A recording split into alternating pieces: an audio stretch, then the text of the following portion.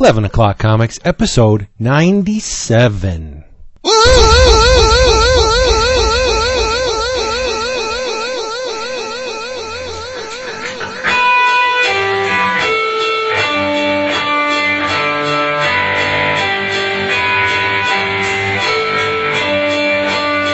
I am the dragon puncher, punching I will go. If you are a dragon, I will punch you in the nose. 9-7 bitches. You know I ain't no liar. It's very scary to think about. And you know, 100 weeks straight, no breaks. None of that none of the bullpen shit that David used to pull about. I don't feel like recording this week yet. David, I think David's been here for all 97. I think I took a week off. I think you missed one, right, David? I am the dragon puncher, punching I will go.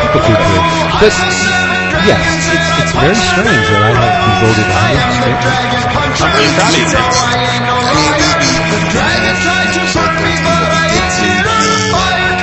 The Christmas episode with Steve Bryant. Yes. And I came clean out.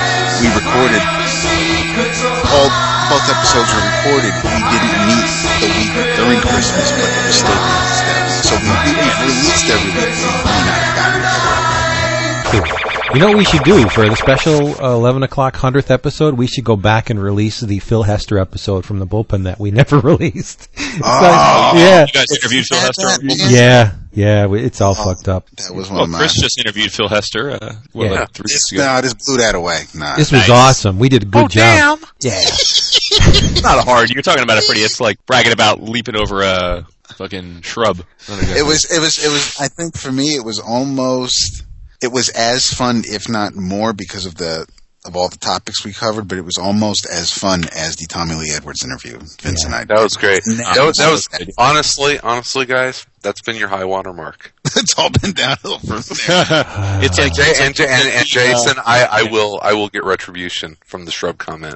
You just beware. Sleep with one eye open. I think the best part of the Phil Hester interview was when I was talking about a book and complimenting him on it. He's like, "Dude, I didn't do that book." I didn't do it. so funny.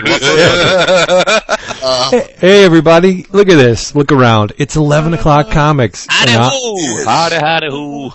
And I am... Oh, Jesus. I am Vince B. About to be snowed in, Vince B. Ho. Oh, you guys, we got some snow here, but I tell you what, we've only got one big snow this year, and I'm ready for it to go away. But you all have got your ass another 12 to 18 coming. Well, no, it depends. It depends on the region. We hardly got anything in northeastern Pennsylvania. I think we only had a total of 20 inches for the whole season. That's below average. Yeah. But I think that may change after tomorrow and into Friday. So I'm Chris Neesman. Yes, you are. I'm David Price. And straight from the wonderful world of Grandmapa, I am Professor Garbanzo. Oh, I love you. Tell me you read that. I fucking read that shit. You gonna bring it tonight? At least a little Good, bit. Because I have a wonderful segue after you're done with that. Nice. Yes, nice. It's conceptual. No, you're not. You are Jason Wood. Yes, everybody's here. And, hey, as usual, this episode's brought to you by DCBService.com. Discount comic book service. Amazing discounts on your favorite books. And do not forget about the Summit City Comic-Con on May 22nd of this year. $10 admission. Artists get free tables. My God. Andy Jewett, Ben Teed's going to be there. Dave Wachter. Wow, I got a whole big list. Jim Nelson, Jim Roog, John Colsar, Katie Cook, Norton. Who else? Robert Atkins, G.I. Joe. Yeah, Seeley, Steve Bryant. Oh my God. Who else? Tom Scioli. I can never pronounce his name. Scioli. I'm thinking it's Scioli from Godland. Zach Crucy. Oh, it's great. You got to be there. And like I said, May 22nd. But if you want to get your books, get them at DCBService.com. Really good discounts shipped right to your freaking door. You can answer the door naked, and they will give you the box no matter what because you paid for it. So there you go. Not in my neighborhood. Nice. Shit. Yeah. Mailman be shooting your ass. Yes, DCBService.com. And they also carry a nice array of picture box titles at significant discounts. Can't get that on the picture box site. And you can get Ditko stuff from DCBService.com too. Where else are you going to get it? You're not. That's awesome. There we go. Just got my Mr. A last week. Nice. Oh. Hey, before we get going, can I just say a quick congrats to a few people? Yeah, I'll join you if Okay. I think. Cool. Yeah. So congrats go out to two sets of couples. First, Mario Muscar and his wife Jan gave welcomed their first beautiful baby girl, Flannery Maria Muscar, into the world. Look at me. So, She just had a baby and I'm sexing her up. I know, right? So awesome! Congratulations, Mario and I know Jen. the next one. And the next one is iFanboys Josh Flanagan and his wife Lindsay, who also welcomed their first this week, Oliver Quinn Flanagan. So both Awesome. babies are doing great, and everybody's home from the hospital. So we got a lot of baby makers up in our little circle You're of not influence. kidding. I Breaks know. the trend, doesn't it? See, it's comic book fans can procreate. It's amazing. Yeah. That is one thing that we comic geeks have an uncanny ability at doing. Despite all of our many, many, many flaws, we somehow manage to trick some random special girl that's way, way better than we deserve into marrying us. I don't know how we do it. It's a survival instinct. You think? Instinct. Yeah. Instinct. I of said survival. Is that like NSYNC? I've been drinking.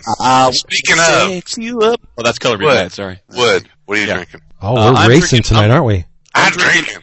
I'm drinking a Guinness Stout. Oh, you're so lucky. I wish I had some Guinness. Oh, it's good, dude. It's a nice frothy head on it. Love me some head. Yeah. Oh. Didn't see that coming. Dun-dun-dun. Vince, Yingling. Is upset with me. No, just he's not. regular old Yingling. Yeah, I'm finishing off the case. Black and tan next week. He Okay. hasn't talked to me this week at all. Hi, David. Oh yeah, How are you? just to pass on a little information behind the scenes, parting the veil information. Jason was hounding our asses this week like a little kid. Pay attention to me. He was sending PMs Yeah, it was- and nobody would return his PMs for some reason. I was really busy. David had things going on. Chris is rude. So I was expecting to show up at my house and shit. He's like, "Why don't you talk to me?" Jason, Yeah, I was lonely this week, man. I've been lonely at work. It's been by myself, and I wanted to talk some comics and some banter, and none of you fuckers would even acknowledge Yeah. my existence. it was a tough It hurt. week so far. It hurt. Lots to do. I've been busy. Yeah, I've been it was all busy. over the place. Doctor visits, court visits, vodka and Dr. Pepper. There you go. Oh. Is there a name to that drink? A wood. A wood. Okay, it's a wood. Only if it's Diet Dr. Pepper, though. Hell no. Oh, No, he doesn't like diet. I'm drinking some whiskey. There what you go. kind? I've Beam Oh, with a little splash of RC. I came home tonight and I made a sidecar. I was like, yeah, that's good, but I need some whiskey, so I'm already. Wait a minute, Chris. Mm-hmm. Well, you just made me okay. So this weekend we took the kids. There's a mall, it's a little further away than the mall we would normally go to, and it's we went there this weekend because they have a Lego store there. Mm-hmm. Oh, I And, love the Lego stores. Oh, it's awesome, right? And my oldest son is turning 7, and for his birthday, he wants to have a Lego party. So we went to the Lego store to pick up some stuff for the party and, get some all that stuff. So we go to this mall, and it's a nice mall. I've only been there once or twice in my life, but so we're walking around, heading to the Lego store, just sort of meandering, and all of a sudden I look over. The kids are getting a pretzel at one of those pretzel stands with my wife, and I look over and I see this other food area, and I'm looking at it and I'm like, what kind of food is that? Damned if they weren't selling cups of corn with Cajun spices and butter and other sauces mixed into it. Damn, it's like It's your shit. It's your elotes. yeah, it's like East Coast elotes, huh? Yeah, I was like, holy shit. I'm like, Niesman would be in heaven right now. It's the first time I've ever seen that. Maybe it's sweeping the nation. I don't know. I told you the story whenever I had elotes in Mexico, right? No, but I would be fearful of having elotes in Mexico. Okay, I was a little drunk. I know this Shocker. comes as a big shocker for everyone, and my wife and I and like 6 other people that were down in Acapulco with this was last year, and right before swine flu and all that. So we're down in Acapulco and we go to this little like town square in like old Acapulco, and like I said, little drunk, and we're walking around this like little festival square area, and I had discovered the joy that is elotes, which for people that have never had it out there, it's corn, and you can either have it on the cob or they'll shave the corn off and put it into a cup and mix it with mayonnaise mayonnaise and cayenne pepper and butter and Parmesan cheese, and you stir it up and eat it with a spoon, and it's delicious. Well, in Mexico, they basically just take a big cob of field corn and dip it in a bucket that is like homemade mayonnaise, and then sprinkle cayenne pepper and cheese over it. And I'm like, I'm gonna have some of that. And my wife is just like, you are fucking crazy. If you eat that, you're gonna get incredibly, incredibly ill. And I ate it, and I was fine, and it was delicious. But looking back, probably a little stupid. Yeah. Mayonnaise. Ooh. No, homemade Mexican mayonnaise. You know how they make that, don't you? Well, yeah, it's egg and oil. It's called circle jerk. Hey now. Okay, hey, let's shake it off because we got a long show ahead of us. Going into the stretch, let's talk comics. Let's do it, dude. Huge week today. As David would say, huge week. Huge. I just want to say one thing before we get into it. Did anybody pick up Fantastic Four 576? No. Did you pick up 576 Fantastic Four? Have not read it yet. I did, but I'll read it on Friday when I get it. I didn't read it. I just looked through it, and it's a high watermark for Mr. Eaglesham. Nice. It's incredible. And I think that's the problem. Why people are so hot and cold on Fantastic Four. The art is tending to influence the impact of the story. Because when Eaglesham's not on the book, no, I mean, they're not the greatest stories, but you have to admit, if Eaglesham illustrated some of those stories, they would be received, I think, a little bit better than they have been. No. Well, I don't know about that. I don't know. Hitch is well loved by a lot of people. No, I'm not talking about Hitch. I'm talking about the other guy. The Hickman. Now all this. Okay, you go and then I'll retort. See, you already got me going. No, I was just saying. I took a look at it. And I'm thinking to myself, this is gorgeous. This is a high watermark, and because of his skill with laying out and drawing comic book pages, I think that impacts the issues where he does not make an appearance. It's like, I have a pet name for Mr. Eaglesham now, because the man is just so damn good. I shall, from here on out, refer to him as Dale Eaglesham Wow. Because he's fantastic. God. How long did it take you to come up with that one? No, he's ShamWow. He's fantastic. And super absorbent. Really, and he sucks up all the talent and creativity and just lays it all out on the page. The guy is phenomenal, and you know what I'm going to say? His Susie is perfection.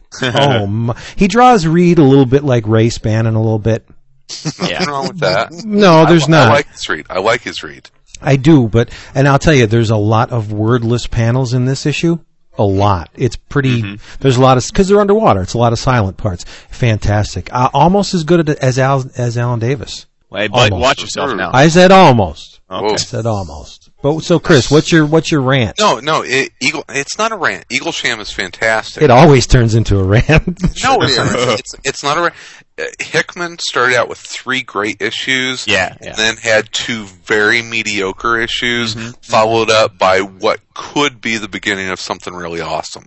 I don't think that he's hit a home run yet, but all of the groundwork is there for this to be a fantastic run on what should be one of Marvel's best titles.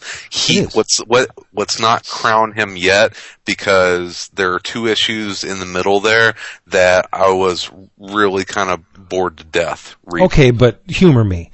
If Eaglesham illustrated those issues, would you be more receptive to those, quote, boring stories if you have such beautiful eye candy at which to look? Well, that always helps. I mean, that's half of the medium. Right. Okay, so yeah, fantastic. I mean, hey, Kick-Ass was great.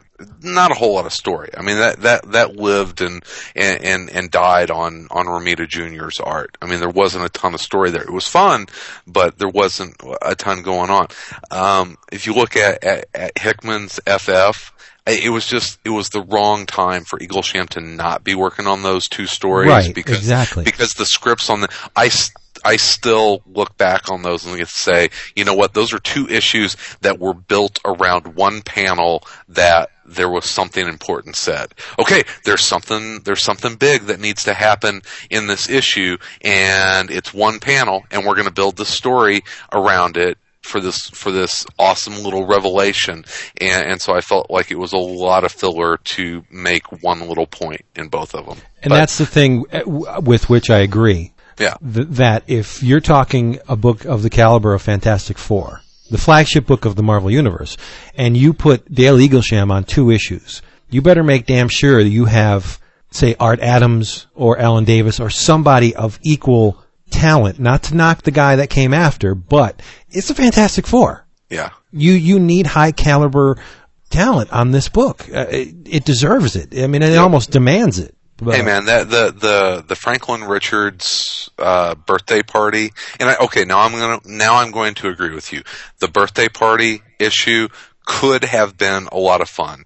And as much as I hate to say it, because I know there's a person out there that drew that who is a living, breathing person, right. But the art on that really sucked.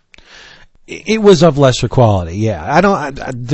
No art sucks, but remember the work Eaglesham did on JSA when they had the Thanksgiving issues and just the heroes sitting around being friends, being companions. Yeah, joking around, He could have passed that on to that story, which is what I think it needed. A little bit of warmth. Power Pack was in that issue.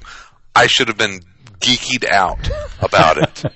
And it was just like, it had Power Pack in it. Come on, where's the fun? Would have been Power Pachyderms. That would have been the only thing better. You don't like Power Pack?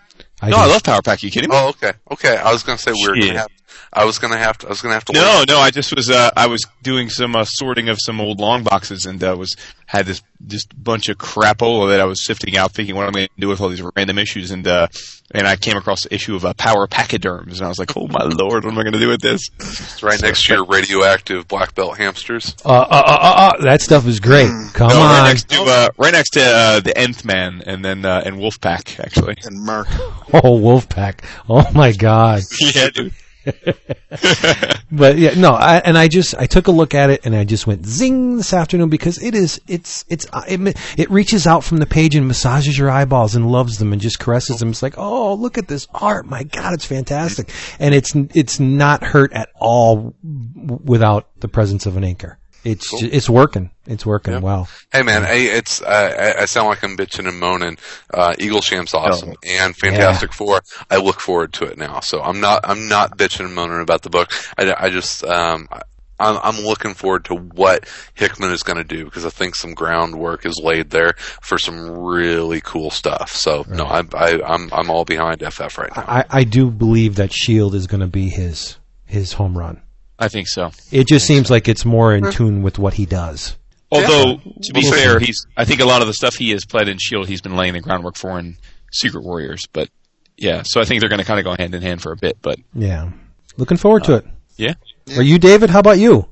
Quiet boy. I have 574 and I think 575 waiting for me to read, so I haven't, I'm not up to date. I haven't been, Fantastic Four hasn't been on top of the stack book for a while, unfortunately. Don't be a hater. I'm not being a hater. I'm gonna read it, so at least I'll have an informed opinion. Yeah, more or less. I'll try. I'll get FF should be good, but that's a hard book to write. And you would think that it's not, because you just have to basically. It shouldn't be, but I mean, history is in Chris's camp. Like it's I guess seemingly it is hard for people to write, but it shouldn't be. I mean, because at its essence, it's so unique. It's a family that also happens to be a super team. You know what I mean? Like, right. Reed is what makes that book hard to write. You're right, because Reed can very much come off like a dick and almost a villain, and you have to be careful how you write him. And it's really. The genius who's a bad husband, and you wonder why Sue stays with him versus being the guy that's just no. But I'm saying a lot of people write him that way, right? Like a lot of guys fall into that trap of Reed just locks himself in a room, and poor Sue's aching to get laid, and she can't because he never. Which is insane. That's just crazy, right? And you wonder why, and then every now and then they'll put the obligatory episode where he actually remembers he's got a super hot wife, and there's a balance there, but Oh, I watched the Venture Brothers episode that had the Fantastic Four parody. So good. Where the Sue character could only make her skin invisible. She was like, but no, the thing about Reed that's hard. It's I can only imagine that how difficult it is to write someone who is smarter than you. Oh, you just make it up. You just make it up, yeah. I think look at Van Lente and Pack do it with Amadeus, and but you could do that in the '60s a lot more convincingly than you can now. It's just because people are more because all you need to do is These guys are so smart that they're smarter than anybody reading the book, though. So again, it really gets back to science fiction. You make some crazy shit up and it's I don't know. I mean, I just think that's being creative. I mean, again, because you just have them create shit that's like you'd see in Star Trek that obviously can't exist now, but for Reed it's a piece of cake. I mean, it's so advanced we don't even know about it. Yeah. But the thing about Fantastic Four is I think that the great runs are so overpowering that. And they covered a lot of bases, like the Lee and Kirby run and the Simonson run and the Byrne run. They're so comprehensive and so good at what they were trying to do that everything in between, those guys are probably in fear of repeating what was done before. And where else do you take it? I mean, they define the book. Yep, and they happen about every 15 years. Yeah. And the Simonson run was really good too. That always gets left off, don't you think? Yeah. Well, yeah, probably because Simonson's runs on other books probably took, you know what I mean? Simonson is so connected to Thor, I think. Yeah. But still a great run. I can even tolerate mediocre Fantastic Four. I stuck with it through the DeFalco years. So. Me too. I don't. Yeah, I mean, I've read Fantastic Four every issue for, going on 30 years. So I'm with you, Vince. Wow. It's one of those books I just always read. I mean, and then it's always nice when it starts being really good, and then when it's not, you sort of meander through it, and you're like, okay. Yeah. And truth be told, DeFalco's run's not that bad. I mean, it has its ups and downs, but where else are you going to see a digital, Indian dude? Like what was he, what was his name? The guy from, Saudi Arabia. He was a digital chic or something like that. Oh, yeah. Farood or whatever. No, but it was kind of cool, though. It was kind of neat. The illustration looked like Nimrod with a turban, right? Right. Yeah, it was pretty neat in a geeky kind of way. Is Nimrod completely gone? By the way, no. Is he still a huge pink robot? No, Nimrod is what Bastion is merged with Nimrod these days, yes, right? Yeah. Over in X-Force. Oh, okay. Which is heating up something fierce, the X-Force. Can you tell I needed a break to go get a refill on my drink? I'll be right back. Bring up Nimrod. But David, it could have been worse. I mean, as JMS could write Fantastic Four, again, that wasn't all that bad. I mean, now have you tried something? Are you guys caught up on X Factor? Sort of. No, I have 3 or 4 issues. I'm behind. Okay, I don't want to spoil. Today? Oh, I'm not. Okay, I haven't read that one, so I'm not caught up then, I guess, either. But no, I just mean the Vince. What did you think of? I think Peter David didn't do the best job writing the FF in the last few issues. They know we record on Wednesday nights, and they still call. They still call. It's unbelievable. Who is it? I have no idea. They're banned. But what were you? I'm sorry. What were you saying about? No, I was saying I didn't think that Peter David really did a great job of writing the FF in the last arc of X Factor. I didn't really get a vibe. Like it was more.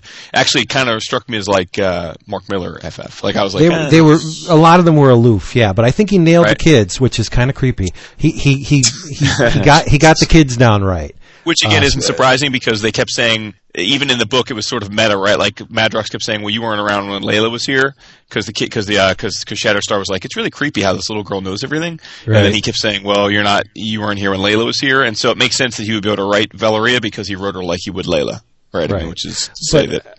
And I think Sue was a little bit more aloof than she usually is, which is not very much, but just because of the predicament she was in. So. Mm-hmm. I enjoyed it. Peter David. I will say though, the grown-up Layla, hot. Hell yeah, yeah. Who was the Who was the main artist on the Simonson Fantastic Four run? Was it still Paul Ryan? No, Walt did a lot of it, didn't he? He did do some. See, that's what I think might be a hindrance, is that there was no... I don't think there was a set team, because even Art Adams came in for a couple issues and did the... Oh, those issues are great. Oh, my God. Those are fantastic. No pun Yeah. intended. But yeah, I mean, for real. so it's... I mean, yeah, Simonson wrote it. But I mean, you could say Byrne also wrote it, but Byrne drew 98% of the issues he wrote. Right. So I think that might also play a part into why Simonson's run isn't talked up. And that new Fantastic Four shit is still being played out today with different teams. They're doing that all over again. The new Fantastic Four is like the new Avengers, for God's sake. Wait, what? You know, oh, yeah. Mm-hmm. You know, just put Ghost Rider, Wolverine, Hulk, and Spider-Man on the team, and it's new. That was awesome. Now, here's a question that popped up. I found this out. This is a couple months old, but I read it this weekend. Mm-hmm. Who is, according to Eternity, who is Earth's scientist supreme? Oh, it's Ant-Man. What's his name? Right. Hank Pym. Hank Pym. Yeah. Yeah. Yep. Where did I read that? It's in Mighty Avengers. It's in Mighty Avengers. Yeah. Because I love Dan Slott, or this could have even been Gage at this point writing this scene, but I mean it was as soon as you hear somebody say that, as soon as you think a scientist, most of the people I think are going to think about Reed Richards. Oh yeah, yeah. But was that in Siege number 2? Where Pym said I'm Earth Scientist Supreme. He might have. Well, he says it. He said it in every issue of Mighty since since you were. Yeah, he's very happy about being. He's like, oh, by the way, did you know I'm Earth? Yeah, really. It's like the other. Hello, I am. And it's. Well, come on. That's like saying I'm Johnny Wad. Right. The other. I would brag too. All right. The other teammates are like, all right, enough already with the Scientist Supreme. Yeah. And because I'm thinking, why wouldn't that be Reed? At least. The writers are smart enough to have Wasp, to have him, and yeah, exactly. So I mean, it was because I always forget. I mean, yeah, I guess you'd have to say that Tony Stark is of course also a scientist, but I to this day, even when you go on and try to figure out, you know, who the 7 or 8 smartest Marvel Universe characters are, since Amadeus loves making sure he's on that list. You know, I tend to forget that. Amadeus is right. Yes, well, wait, say that again? Well, I'm saying Amadeus is, it's not like, the writers of Amadeus Cho like to point it out in every issue that he's a separate. Well, that's what, the whole thing is meta. Right. When Hank says that, because you know, those words would never come out of Reed's mouth. He wouldn't even consider saying that I'm of this caliber, because he's Reed. Well, no, Eternity, but to David's point, Eternity pulls Hank in and says, "You're the Scientist Supreme." Yeah. Right. And then Hank's like, "What?" And Eternity had some very good points. I forget what they are, but it's like, and this is why Reed isn't, and this is why Tony Stark isn't. This is why you are. And you know, hey man, this sounds absolutely ridiculous. It's a good time to be a Hank Pym fan. Oh, absolutely. It's David. Only making that character fun. It's funny you brought this up because I thought the line, having read a lot of comics lately, getting caught up, I thought the best line was from Slott in Mighty, and I don't remember which issue it was, but Hank is standing next to Norman. Dude, I posted those panels today. Oh, you did? I did. Oh my God, dude! Because holy shit! It starts my God, that's the best line ever. Avengers show up. You as soon as the Mighty Avengers show up, you have fucking U.S. agent. Oh, Director Osborn over here. It's an honor to be next to you. And he's just like, do you always have to be such a tool? And it just keeps going. And yes, the little jab, because Osborn says to Pym, "Are you still slapping women around?" And what does Pym say back? Are you still throwing them off bridges or off buildings? Damn. That's nice. It was awesome. It was great, dude. I was like, oh, that Slott is the man. That's so badass. They're just getting digs in each other. It's great. I love Dan. Here's a segue. In contrast with it being a good time to be a Hank Pym fan, it's not necessarily a good time to be, and this breaks my heart, a Cable fan. It's about time you came around. It only took you 12 issues to figure out I know. A year ago. This weekend, I got caught up on... Is he still being chased by Bishop? Yes. Oh, yeah. Yeah. Wasn't he being chased by Bishop in like 2008? Yes. Yeah. And, honestly, but there's the first Cable hardcover instead of the next 3, and you've got the whole story. Honestly, God, his hope goes from being a baby to a hot ass 18-year-old. That's about the only thing that changes. Well, I don't think she's 18. I think she's 14. Well, okay. So she goes from being a baby to drawn as though she was a Penn. Right. Yeah. But the thing is, they went out of their way to manipulate both characters to put them into situations where time would pass. They were stuck in the belly. I hear the name of the last 2 years of cable has been called Groundhog Day. Honestly, it could be. That had a better ending. No, but they put them in the belly of a space whale. The less said about that, the better. And she was stranded in a city, a post-apocalypse survivors city, where the warring factions of the survivors of Apocalypse's people, not Apocalypse, Strife's people were warring against each other. It's kind of ridiculous, and I love cable, and it really hurts me to say that I think it's a good thing that they're ending this run. Mm-hmm. I would never say that before. I mean, Cable's my man. He's in terms of the Marvel pantheon, he's way up there with me. Maybe maybe number 3, and it's just what? Yeah. Well, Spider-Man's number 1, and then collectively the Fantastic Four is number 2, and I love Cable. Ahead of Captain fucking America. Yes. Oh yeah. What? Cap's usually gone. Iron Man's above Captain America. Dude, Cable is like behind Howard the Duck for me. You are so far gone. Oh, that's messed up.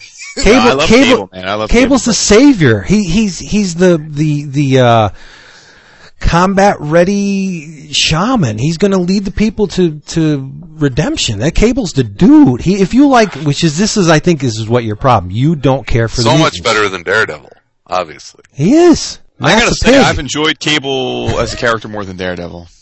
Yeah, Matt's a pig. But anyway, so they have Cable running Matt's around. A bitch. Yeah, and he gets hot women. That's what's bad about him. He has like all this tail thrown at him, and he still whines, dude. True. What's the problem? But where was I? Oh yeah, I think I like Swazierski's writing. Is that how it's pronounced? Say that again.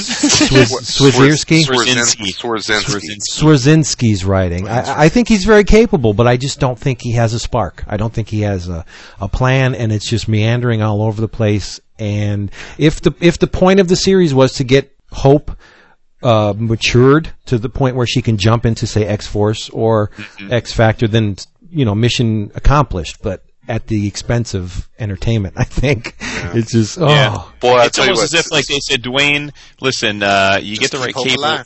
Yeah, keep Hope alive for the next 2 years because we have this arc that we're going to do with her in 2010, and so just left him. Boy, if it was just about getting the guy a paycheck, it's like, man, bring back Iron Fist, because Swazinski was writing a kick-ass Iron Fist. Yeah, he really was. Did that book even end? Did it say the end, or was it just like it was one of those books that was supposed to be on hiatus, but it just stopped? And they did the 5 one shots of the different what are they called? The Immortal Weapons. Yeah, and that was supposed to be that was supposed to be, and then the other one was supposed to come back, but it was pretty obvious that wasn't happening after a while because the solicits never showed it. So, and I have no idea why. That book had so much good buzz, was building an audience, and then it absolutely disappeared. Yeah, Yeah. I think it was a casualty of the Secret Invasion purge where they. Yeah. It's don't get me started. Oh no, we need to get you started. So that was no. You could be the. You could be the. I am not. No, you could be the spark that Mr. Swazierski needs. Swazinski. Yeah. Let me flip the script real quick. I just want to give a praise. Vince has talked about this book gushingly at significant length at a prior episode, so I don't want to spend too much time on it. But I did finally. I bought all 3 Bean World hardcovers, and I read the first. So I took a little chance in case it shows you how dumb and impulsive I am. I bought all 3 together, and if I had hated the first, then that would have been a waste of money. But no, I read the first hardcover this week, and I thought it was fantastic. Nice. I gave Vince a lot of shit for it because I was like, fucking beans, but it's not. He's right. It's they could be anything. Like the fact that it's called Bean World's irrelevant. Like it's just they're and I wanted to, as I was reading it, I was thinking about, I don't know if you guys ever played, it was a very popular computer game called Lemmings. Yep. Oh yeah, yeah, absolutely. Love that. Yeah, I thought this was like Lemmings with heart. You know what I mean? Like in the sense that like these beings, like their whole, like everything about this little world is put to use, right? Like every single thing that these guys come across they find a use for it, and it's like that's what Lemmings is. Like you got these lemmings and these little creatures, and you got to find a way to make every little tool you have work to get them from point A to point B and subsist. And that's like Bean World was that, but then obviously Martyr he takes this tapestry where seemingly it's a pretty simplistic world where everything is symbiotic, and then at the same time though he pretty overtly layers in a lot of philosophical and quasi-religious and political scenarios into it, and it's just it really does defy description. I mean, it really is a book that is I think describing what it is you're seeing on the page it does not do reading it justice. Right. The thing is, go ahead. No, when the telling part of the description is it's not a place, it's a process. That's all you need to know. It's like slitting open the chest cavity of a human being, a still living human being, and just watching the body work. That's what Bean World is. You have all these organs that work in tandem and each complements the other. That's exactly what Bean World is. Cool. And it's funny because in this very simple way, he takes advantage of, he deals with like individuality versus conformity. He deals with religion and socialism and, innovation. Like I heard him in an interview, and I'm sorry, I forget who it was where I heard him, so I apologize to whatever show it was I listened to him. But when he was bringing it back, and he was talking about how, when I'd heard the interview obviously before I'd read the book, and he was talking about how he had some regrets because he feels like it was, Bean World was before ahead of its time, and that, he wished he had maybe put it out now for the first time because it would have been well received. And I remember hearing him say that, I'm like, that's very self-serving. Like, of course you think that. But now that I've read it, I actually agree. I think that he actually was correct in that. And I can imagine how in 1985, I think it was when the first came out, that it probably didn't resonate as well as it does today with the audience of today, which is a little bit more, mature. I think it sold a hell of a lot more copies than even the best-selling indie of today. But yeah. So Vince, hats off to you, and I can't wait to dig into the next two. I'm going to read them. Another thing I love about the book is they each have, like Mr. Spook, they each have their own individual personalities, but they're still slaves to the process. The Chow soldiers have to go and fight the hoi polloi to get the Chow, and it's like they know why they're doing it, but they don't have a say in the matter. They have to do it. It's either you do it or you don't exist anymore. What is that saying about our existence? We each are individuals, but we all are part of this whole big process. And where do we fit in? Yeah. And it's true, right? No matter how much we think we all have control.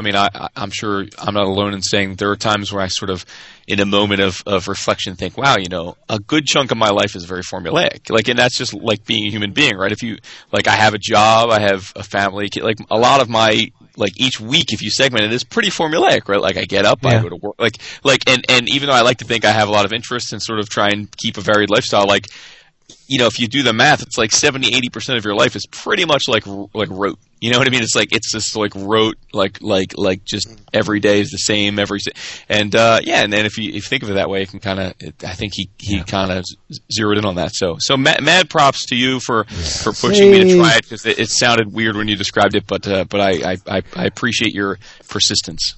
And all except for Beanish. Beanish is the wild card. He's the inspiration. Well, and he's the artist, right? So that right. He actively chose not to be a Chow soldier and wanted to be an artist. So you can break the process, I guess, to a certain extent. In breaking the process, he still feeds the process. But I got the sense that was the same as Mr. Spook and Professor Garbanzo too. Like that they were all that each of these guys sort of were individuals that they're beings that kind of stood out, and then they had their reckoning, and then they became, then they kind of broke out from the pack and had their own role to play. Like I just got the sense that Beanish was the latest, but he was kind of more a kindred spirit to Spook and Garbanzo, and that they each maybe Beanish is novelty. Well, how about that? Maybe he's the trend, the new. the different, and The new hotness? He's the I hate this word, the paradigm shift that influences everything, changes everything below him. So that's what Beanish could be.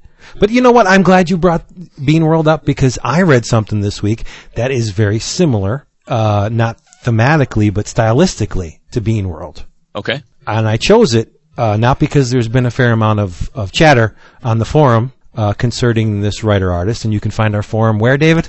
Forum.bullpenbulletinspodcast.com or 11o'clockcomics.com. Right, and I was asked to mention that we have a drawing board forum that's currently having a lot of neat projects. Dave A. and Sim Starkiller and the boys really wish you would stop by and either view and or join these little projects that we have. But anyway, there's been a lot of chatter about this man and his works on our forum recently. But this year marks the 10th anniversary of the publication of this book. Time does fly. This guy, this artist, this writer, as revealed in the back pages of the book, had worked in a Chinese restaurant for 6 years before quitting his job to create this very book. And the rest, as they say, is history. It's top shelf's Monkey vs. Robot by the incredibly prolific cartoonist and a dude that ranks way up high on my list of favorite artists, James Kachalka. Oh, could you? Yay! Yes. Yay! Yeah. It's really simple. Super fucking Like his style of drawing, the book, the themes of the book are very simple. A tribe of monkeys living their lives the only way they know how, off the land, existing and, enjoying themselves, suddenly encounters a group of robots who begin to harvest and pillage the land for its resources in order to power their factory. And in creating their little industrial corner of the jungle, they have, of course, waste material. And when one of the monkeys dies from coming into contact with the waste material, the monkeys take it upon themselves to eradicate their existence, eradicate these robots from their existence. And the robots don't understand the monkeys because they're organic and they want to eradicate them from existence. And that's basically what the book is about. It's about progress versus, say, the old ways, or the physical versus the spiritual, industry versus nature. You can even go as far as to say it's science versus mysticism, or myself versus Mr. Zach Cruzy. But the thing I really wanted to talk about this book has, David, you're all familiar with Kachalka's style, right? Mm-hmm. Yes. Sure. Yeah. Very simplistic style, but that's what I want to talk about, because in a lot of, we see this all over the place. Simplicity of style is not indicative of, say, a slight narrative content, where just because it's simple, you have these people that immediately base a decision on the content in terms of the style. Yeah. Kachalka has distilled his style down to only the most essential elements. It's boiled down to the bone. There's no noise. It's all signal. It's a minimalism, an economy of line that, to the uninitiated or the just plain stupid, it somehow connotes inexperience or a lack of ability, or in terms of comics, like it's deemed juvenile or frivolous. That drives me crazy. When people say, my little Jimmy can draw better than that, as if pages and pages of... damn it, Vance. Oh, he's pissed. He's going to go slap around his dog. Slap some hose.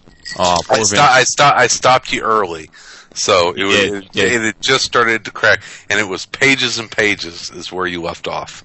Speaking of Bean World, there's a next week under the category of MySpace Dark Horse Presents, there will be a new Bean World story from Larry. Really? Oh, Yep. Sweet.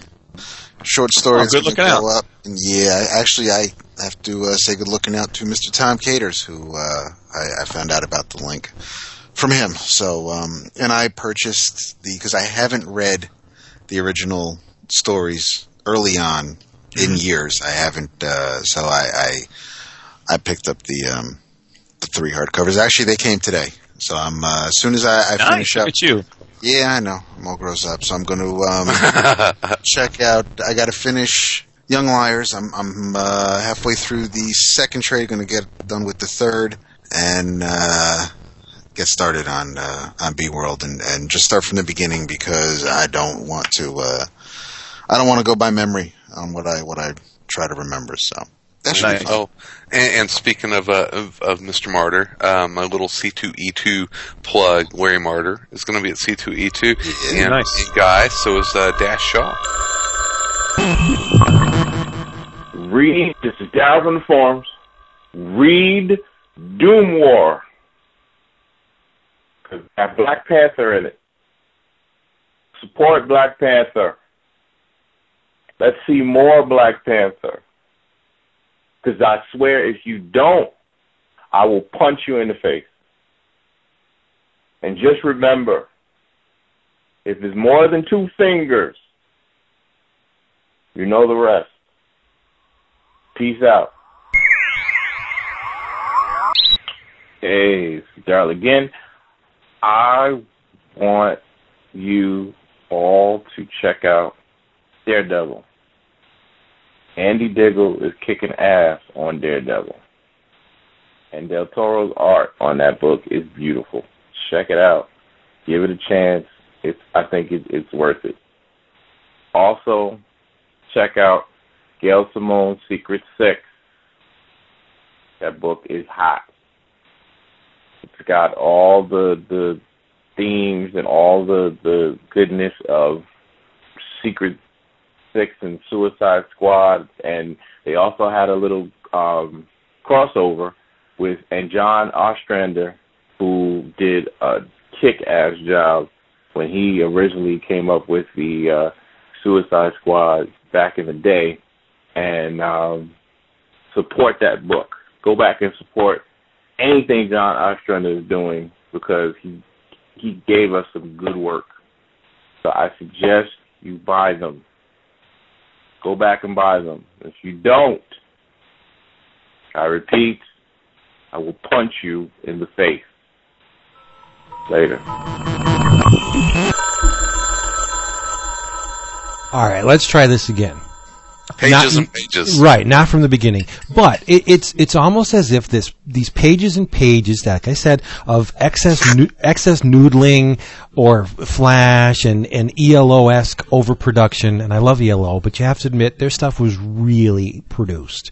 As if, Yeah, but it was genius. it And just- was, but it's still flowery and bombastic and way too much effort for what they could have done. But anyway, it's as if all this intense line work automatically instills more value into the work, as if it's better because it took longer. That drives me crazy, because when you look at Kochalka's style, everything you need to know is there. There's nothing flowery or overworked. I mean, every line is important, and what he doesn't need, he doesn't put in. Right. And I think that's genius, and that doesn't come from laziness or trepidation or inexperience. That comes from confidence. Mhm. I mean, Well- you have to have battle scars from the publishing to have a style like this and go into it with the confidence that it's going to be accepted on the same level as, say, something from Ethan Van Sciver with all those bazillion lines that Well, let me ask really you, though, don't that- add anything to the story. They don't. But that's a great point. But do you think it is accepted as much as Ethan Van Sciver?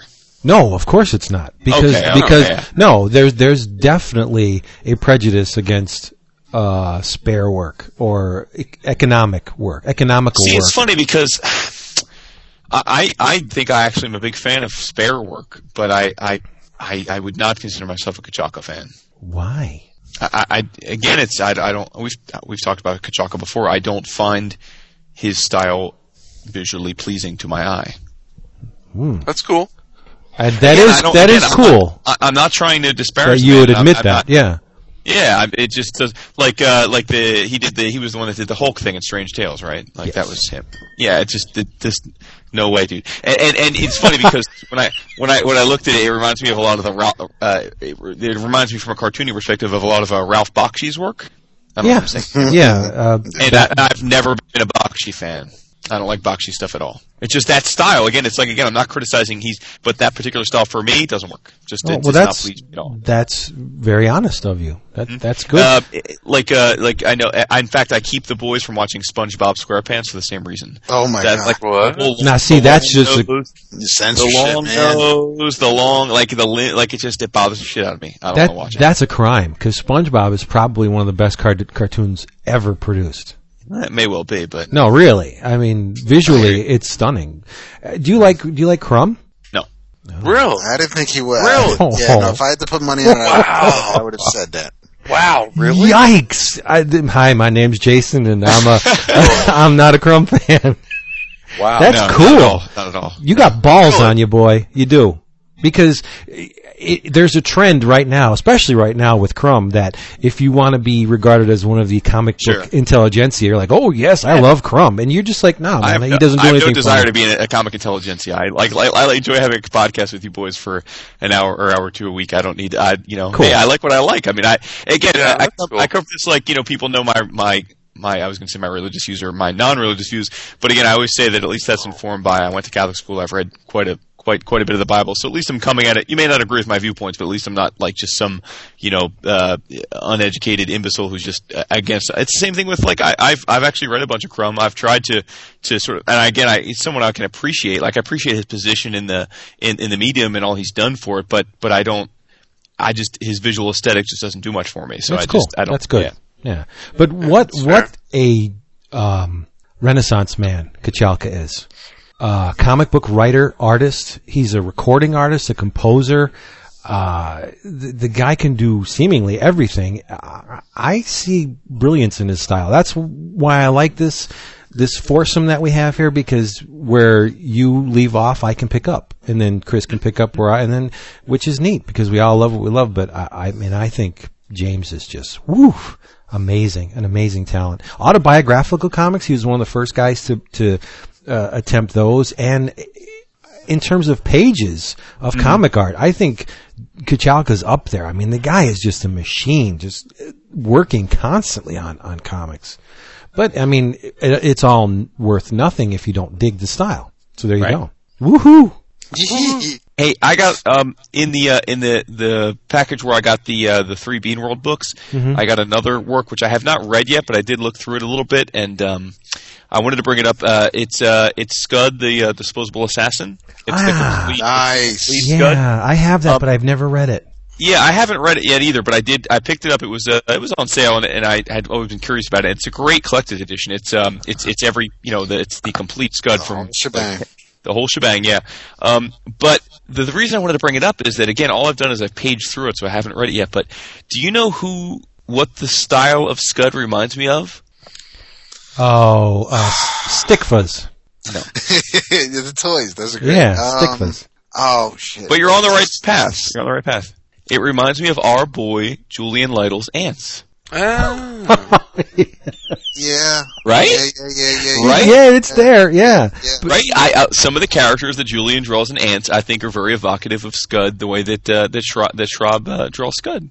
And I was like, damn, I'm like, Julian is informed by Rob Schraub.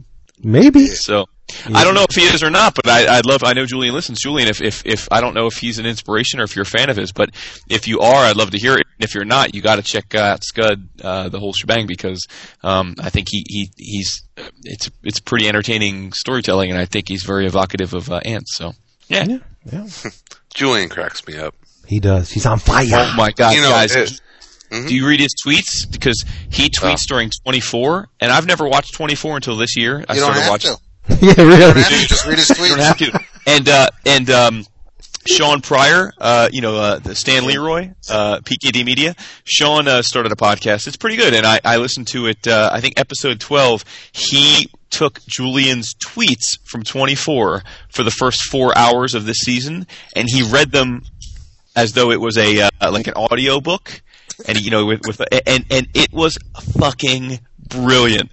Sean Pryor reading Julian's tweets about 24 was better than the first 4 hours of 24. It was insanely entertaining.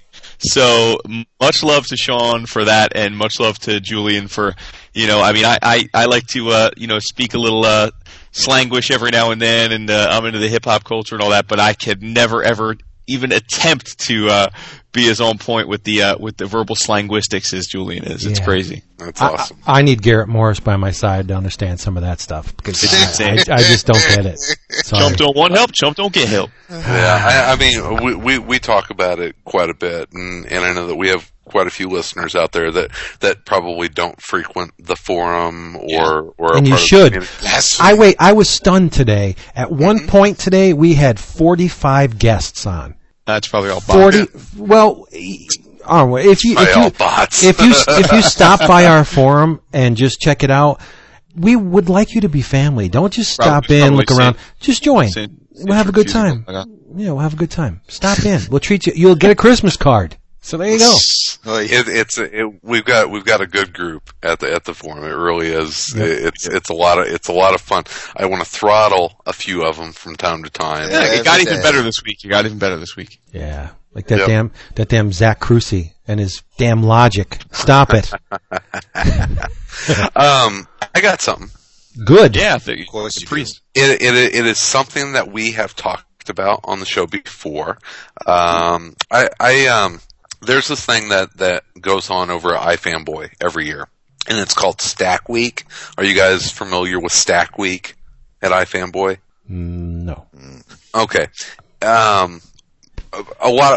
Most comic fans have a Regina pile, right? Or is it Regine? Regina. It's Regina. Rhymes with vagina. For me. Yeah, it's crazy. Yeah.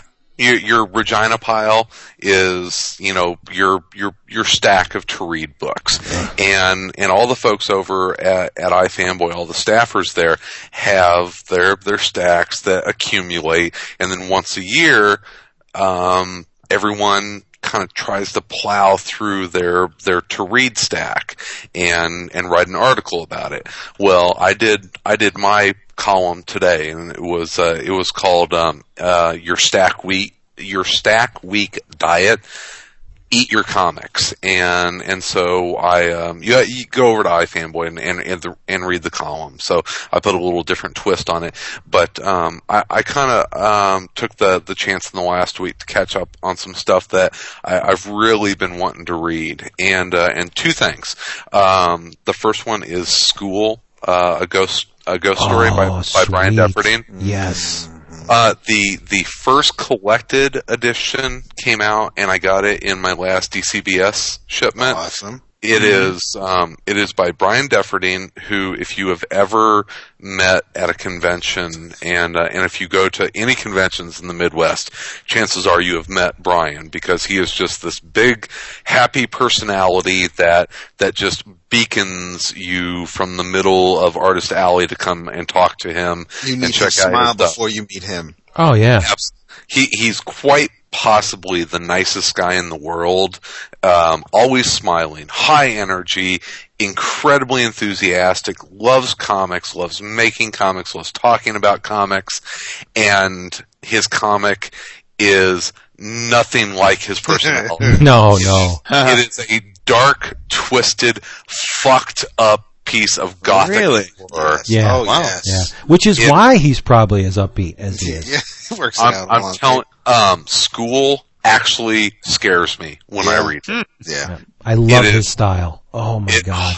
It is creepy. It is like, like spiders on your skin creepy. It just is like, oh, how did he come up with this? But the first collected edition is out. You can get it through probably in stock, and then you can get it through DCB service, and it's fantastic. It is dark and dreary. His style is his and his alone. It has a very mini comics feel to it, but it is a dark gothic horror story that there are layers to it that as you get into the story it slowly reveals itself. But School, Ghost Story by Brian Dufresne, and you can find that at Deftoon. Is it Deftoons.deftoons. Yep. Yes. Or .com. you can get it from our sponsor, DCBS. Yes. Yeah, the first is it 4 issues, and then The fifth was like is a going double. to be a graphic novel. Yeah. It's going to be a full-size, separate, just complete in original graphic novel format, I guess. But yeah, I have actually I think I have doubles of the first couple issues because I bought them at Wizard World, and then recently DCBS had the offer with the poster and Oh yeah. with the whole kit and caboodle, so I got that too. Yeah, it's creepy as hell. It is a just creepy ass, give you the willies kind of piece of work, but Brian, once again, cheeriest, happiest guy I've ever met in my life. Yep. Yeah. And he's from Appleton, Wisconsin, which is perfect. Sorry. This happy Wisconsin guy. The next one is a graphic novel from Matt Phelan, I believe is how you pronounce it, and it's called The Storm in the Barn, and it is from Candlewick Press. It retails for $24.99. It's a hardcover, and Jason, you may want to check this one out. I think this is a good one for maybe your oldest boy to read. If you're fine with like Wizard of Oz level spookiness. We just read. As you know, we've read Scotty's. A ton of times. Sure. If you're good with like the Wicked Witch level kind of spookiness, you'll be fine with this. But The Storm in the Barn is an absolutely beautiful pencil and watercolor art style. It's about it's set in the American Dust Bowl era, and it's about a young boy named Jack as he kind of it's a hard coming of age story because he's the son of a farmer in the Dust Bowl, and kind of the backbone of the book is Jack trying to prove himself to his father.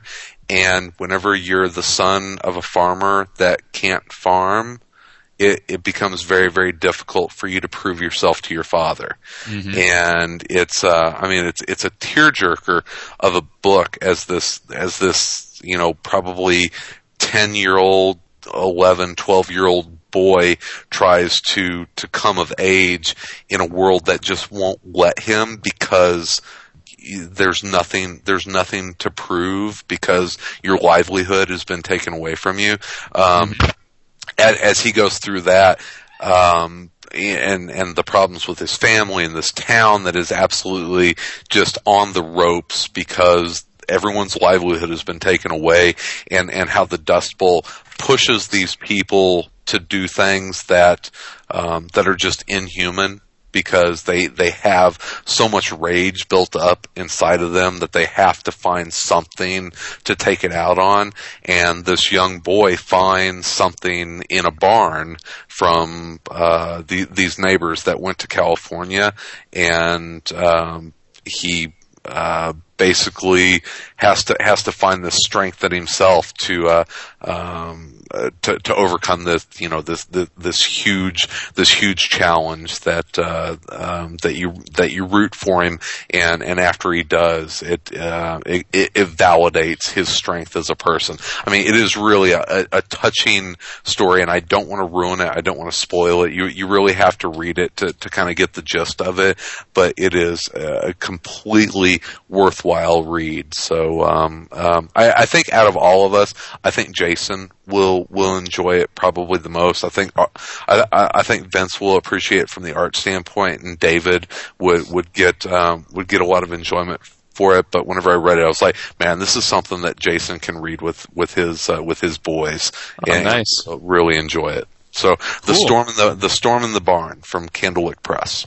That's awesome. I'm looking at it here on Amazon now. It's beautiful. And there's a lot of pages on the previews, so it's yeah. What are you snickering about, you little bastard? He loves to clog the pipes with the browsers, doesn't he? Wait, do I not sound? No, you sound perfect. David was snickering. You're wonderful. Blame it on David. Why not? Since we're all going indie comics, I just want to talk about one real quick. I finally got around to reading this, and I'm not going to say too much about it because you've probably heard Tom Caters go off on this on AC. Orkstain, number 1. Oh yeah. Oh my good God, is this thing... I read Orkstain and I was like, dude, he wrote this for Vince. He did. Not in terms of line style, but as far as the roots up, square one world creation and character design, I see a lot of Vaughn and Mark Bodie in James Stokoe's work. A lot of Vaughn Bodie in here. And if like Cheech Wizard, any of you familiar with Cheech Wizard? Vaughn Bodie? I'm familiar with Cheech Marin. That's not the same thing. High five. Ignorant savages. But, it's pearls before pigs. This is going to be a legendary piece of work because I can tell right from the first page this guy has a plan. The entire, what I'm assuming will be the entire series, he's mapped it out he's got a mission statement, and it's the first 2 sentences of the book. For 1 million millennia, the world has cracked and convulsed under the indomitable mob of the orc.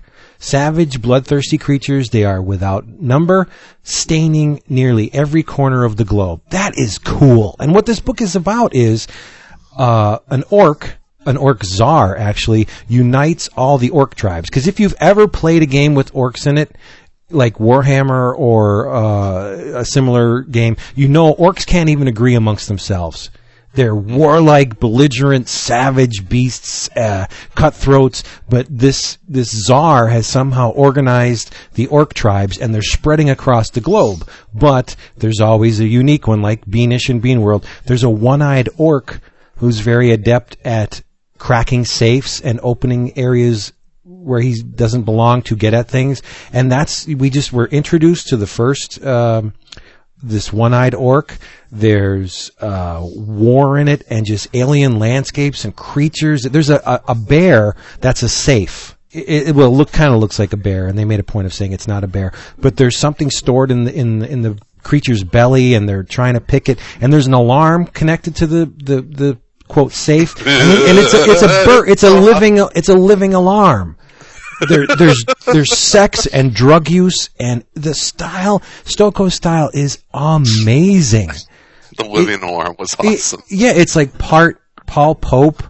I was dazzled. I was stunned at the amount of and again, it's completely unlike Kachalka, because the detail in this book, the pages 2 and 3, you see the entire landscape and this huge war going on, and just thousands of little orcs beating the shit out of this other group of characters, and it's incredible. Chris, what did you think about the detail? It's amazing. That book, it almost defies explanation.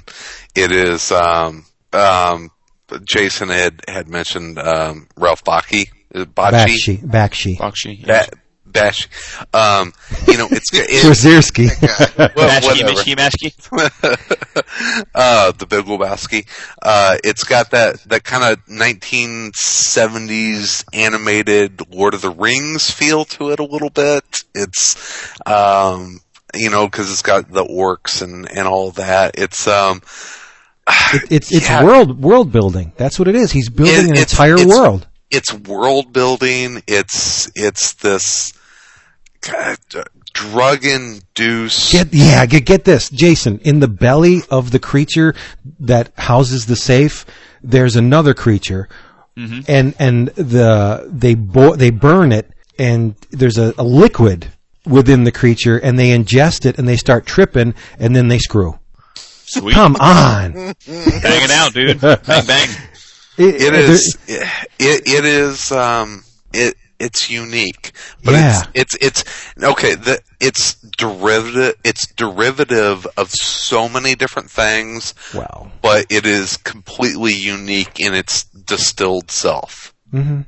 What I mean? There's a language and a jargon in this thing. Yeah. There's a hierarchy within the orc culture where they're not named; they're numbered. They don't have individual names, but they're numbered based on their achievements. Yeah, like it's you take early Lord of the Rings, mix it with 70s dystopian drug culture, and you present it in 2010 with a modern spin. It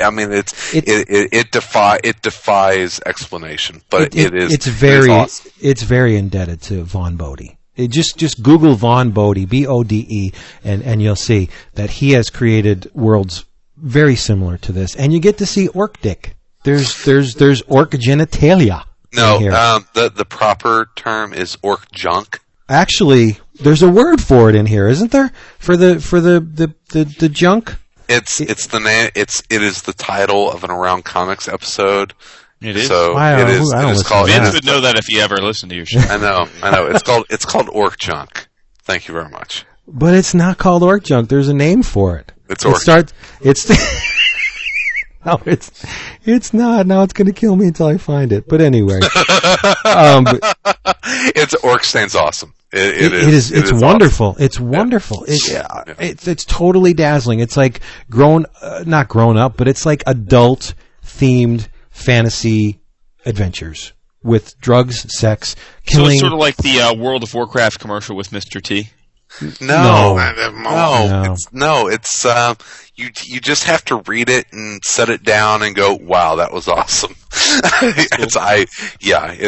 Orksting is awesome. It's called a Granch.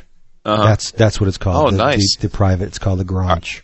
Yeah, that's orc for orc junk. I'm gonna throw a little something at you guys. A little think piece. A little something. Oh, another think piece. What have you been ingesting? No. I know, right? Yeah, it's the shrooms. Let's Vince made a little reference last week to how Mark Miller keeps surprising him in the positive. Yep. Mm-hmm. I'm gonna throw something at you on the flip side. The flip side. What'd it be? It's been a while since I think Mark Waid's been atop of his craft writer. Really? Wow. And I just read the first 2 trades of Irredeemable and the first 3 issues of Incorruptible, and I don't get the hype. I do not understand why Mark Waid is weird. I think they are meandering, boring, predictable issues that I honestly feel like I could have written, and that's not a compliment because I'm not a comic book writer. I keep Irredeemable. I don't know. It's something about that company. I can't get into the stuff. Yeah, I tried. I know we're trying to be positive and all, but I read all of this because a lot of people can say, dude, you got. I gave Irredeemable the first one issue a try, and then said wasn't going to keep up with it. And then people said, you got to give it a try. It really picks up. So I got the trades; they were on sale, and I read them, and they they weren't horrible. I mean, it wasn't like I was like, this is just because then I wouldn't have read the second one. But I was just like, 10 issues into it, I knew it was going this way, and I don't like. There's nothing. Like, okay, so it's what if Superman was evil? I get it. Like, I don't like. I guess I feel like reading it. It's like, I think Mark Waid is writing this in part to show that he's capable of not being like Mr. Silver Age happy Mark Waid, and he's showing like I can do evil guys too. But I kind of feel like in his attempt to do evil guys, he's proving he can't. Like because, like I feel like I read something by like Ennis or Warren Ellis in that same vein, and it's actually like raw. It's raw and nasty, and you really feel like these people are deplorable members of society. When I read Wade's version, it's like he's doing deplorable things, but it's like it's like as though a Mormon tries to write a sinner. It's like it doesn't. I'm seeing it on the page, but I'm not really feeling it in the script. I'm feeling it like it's a really nice guy trying to figure out how to write a really nasty guy. If that makes sense. I thought Mark Waid was evil. I guess he's not. Yeah. So, I know a lot of people out there are digging it, and that's cool, and I'd love to hear, like, why you're digging it, but I was thinking, but reading this all made me think, when was the last time a Mark Waid penned work I really grooved on? And I don't want to count 52 because that was a collaborative work between a lot of guys. So, outside of 52, I can't remember the last time I thought Waid was, like, one of the top writers in the craft. Fantastic Four. Yeah, I guess that's maybe it, and well, you'll catch up in the hardcovers, but he's been doing great on Amazing Spider-Man, I feel. Yeah. Okay, I'm behind on that because I have the hardcovers, yeah, so. Okay, maybe that's, so, okay.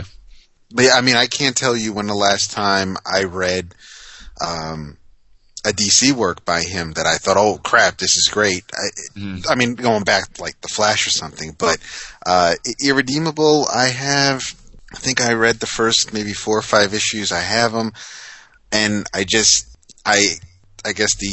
put it bluntly, I forgot about them. I read them and I didn't feel the need to find out what's happening next or I'll probably go back to it. It's I mean the Krause art is good, and it's who's the artist on it? Peter Krause.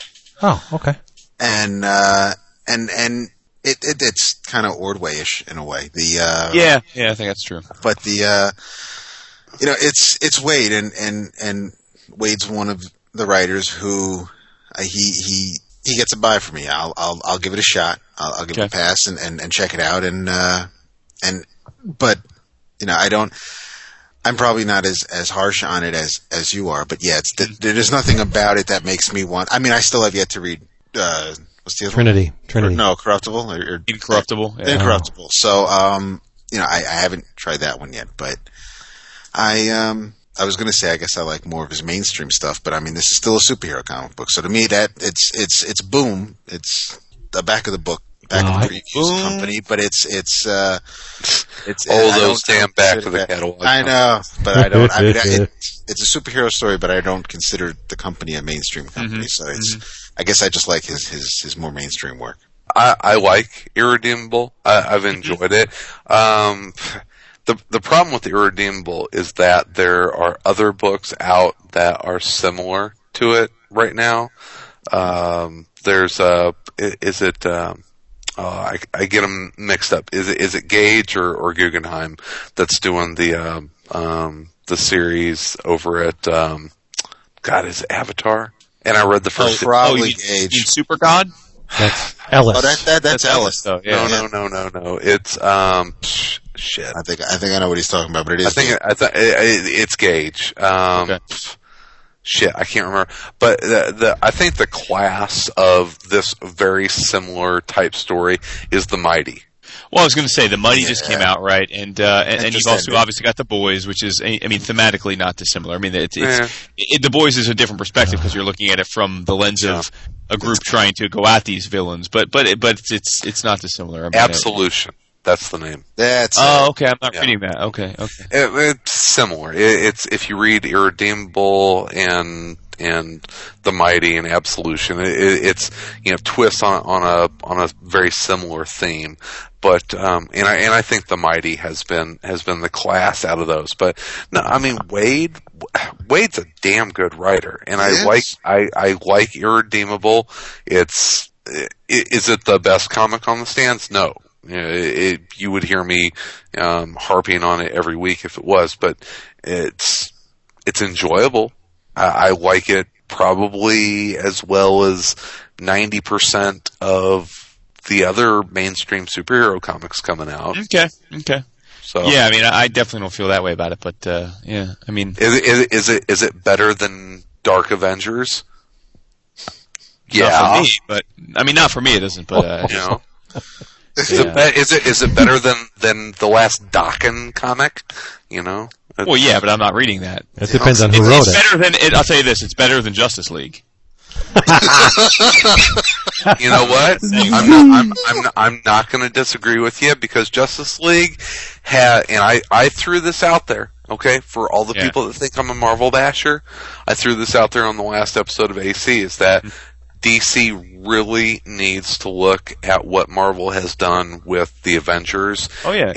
And say, you know what, the JLA needs to be the centerpiece comic in our universe.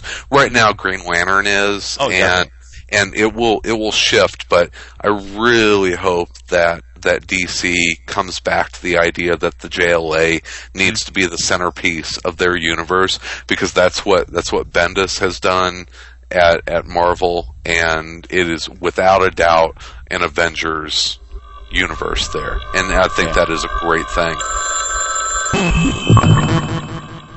What's up, 11 o'clockers? It's Haas. Just wanted to say hi, and I think I'm leaving my LCS. Not because I don't love it, because I do. I've been going there for over 20 years, but they can only give me a 10% discount. And that's what he can afford, so I can't really shame him. I mean, he's trying to run a business. But price of comics are going up, and my wallet is not getting any bigger. So I'm making a switch to DCBS. I ordered a few things over the year, and I've been pretty happy with it. So that's about it. I'll still go to my LCS maybe once a month to pick up a couple of issues or some sweet-ass draw boxes, because draw boxes are sweet. You should buy some, people. But that's about it. Haas, I am out. And what's up, Chris Niesman? I'm really going to miss AC, even though I give you a lot of crap. You're a good dude. All right, peeps. Haas, out. You gave me a great segue. Have you guys seen Justice League Crisis on Two Earths yet? Not It yet. came out yesterday, right? Yeah. Okay.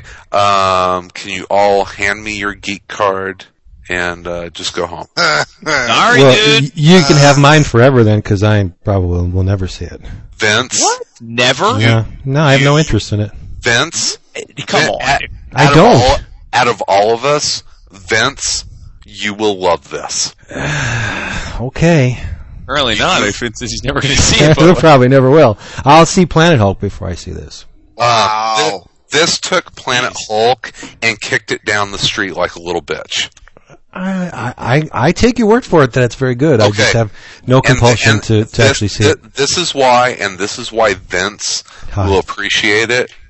Whenever you take the restrictor plate of PG off and say, you know what, you have the room to make a PG-13 presentation. What is, and I'm going to ask Vince, what is the first inclination to do? Boobies. Okay, ramp up No. the violence. Yeah, Not not even a giggle. He's serious, man. Violence. Ramp up the violence. Heart attack, yeah. You have said it before, Vince. It's the first inclination is to take it below the belt instead of above the neck. Right. This movie, this animated feature, went the other way. It said, you know what? If we're going to have a PG-13 rating, now there are great action fight scenes, and there is some bits and pieces of language that you may not want your 5-year-old to be exposed to. Probably But nothing he hasn't heard before. They took this and said, you know what? If our target is going to be 13, 15, and 36-year-olds, we're gonna make this. We're gonna make it smart. We're gonna take the rating above the neck, and they explored the multiverse and alternate realities and deep philosophical questions. I'm serious. Is Commandy in it? It's no. Commandy's not in it, but I'm just asking, just before. No. Yeah. You've got Owlman, who is a very, very dark alter ego to, or not alter ego, but a cipher for Batman in an alternate Earth, in the Earth 2 or whatever they want to call it. So it's the crime syndicate thing. Yeah, it's the CSA, and I'm telling you, Vince, you watch this, you will dig it, because they get into Planet Hulk, the comic, what we talked about, everything that was awesome about that. Whenever you take it over to a 70-minute animated feature, you have to take out all of the subtext, everything, all of the layers that made that an amazing piece of work. Yeah, rip the heart out of it. In other words. Yeah, and then it becomes a gladiator film, which is okay on the surface. Surface level, it works fine, but it ripped everything that made it a really transcendent piece of work. Right. The Justice League Crisis on Two Earths was fucking awesome. It was smart. It was the level of animation alone, incredibly well choreographed. It was smooth. It felt natural. The acting, the direction in it was superb. It was to where Justice League, the New Frontier, is 1. This is definitely 1A. It is right there as probably one of my favorite animated features of all time. Cool. But the best part, and what what Vince will like more than anything is the 12-minute Spectre featurette. I heard that's pretty hot. Yeah, Dude. The animation on that looks great. It is done in a completely 70s kind of porn film style. Nice. It's written by Steve Niles, and it just has this great. It's like this mixture of like 70s porn film meets exploitation film meets the French Connection feel to it. It's fantastic. It is totally retro and awesome. Huh. Do you like Gladiator movies? I like Shatterstar.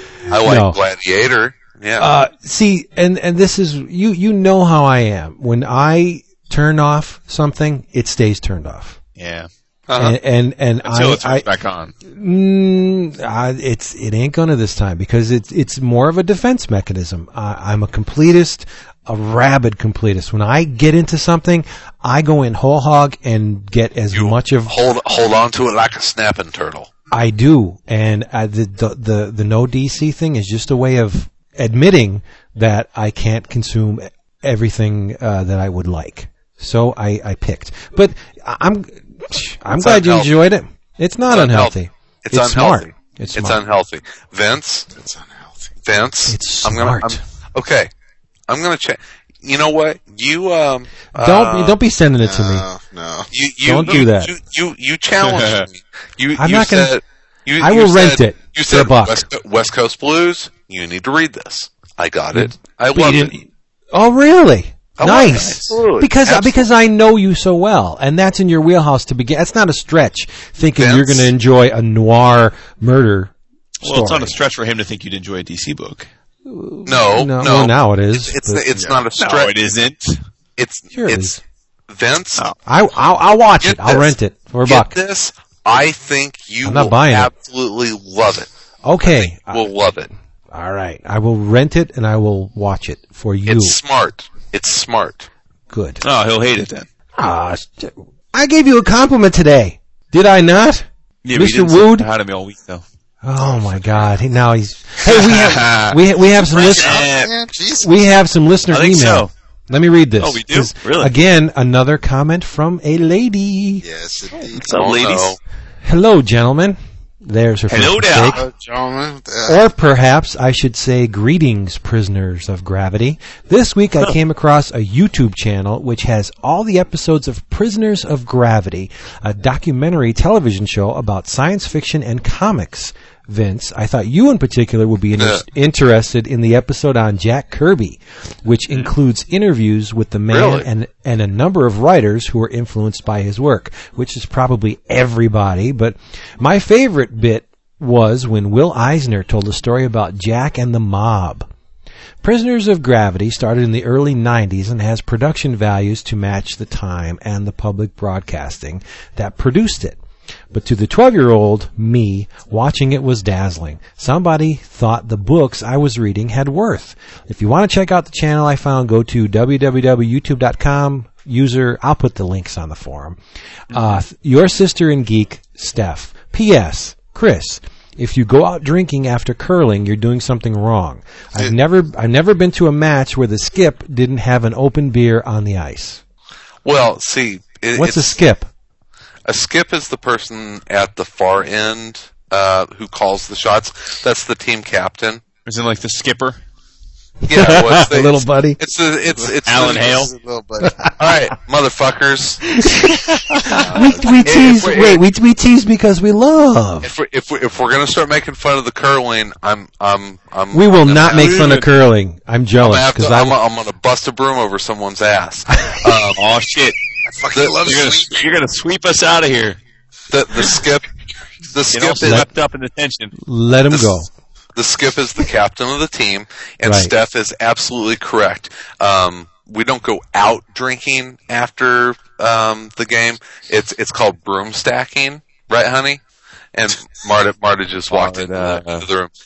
It's called broom stacking, and after you're done with your match, then you go in and you have several beverages.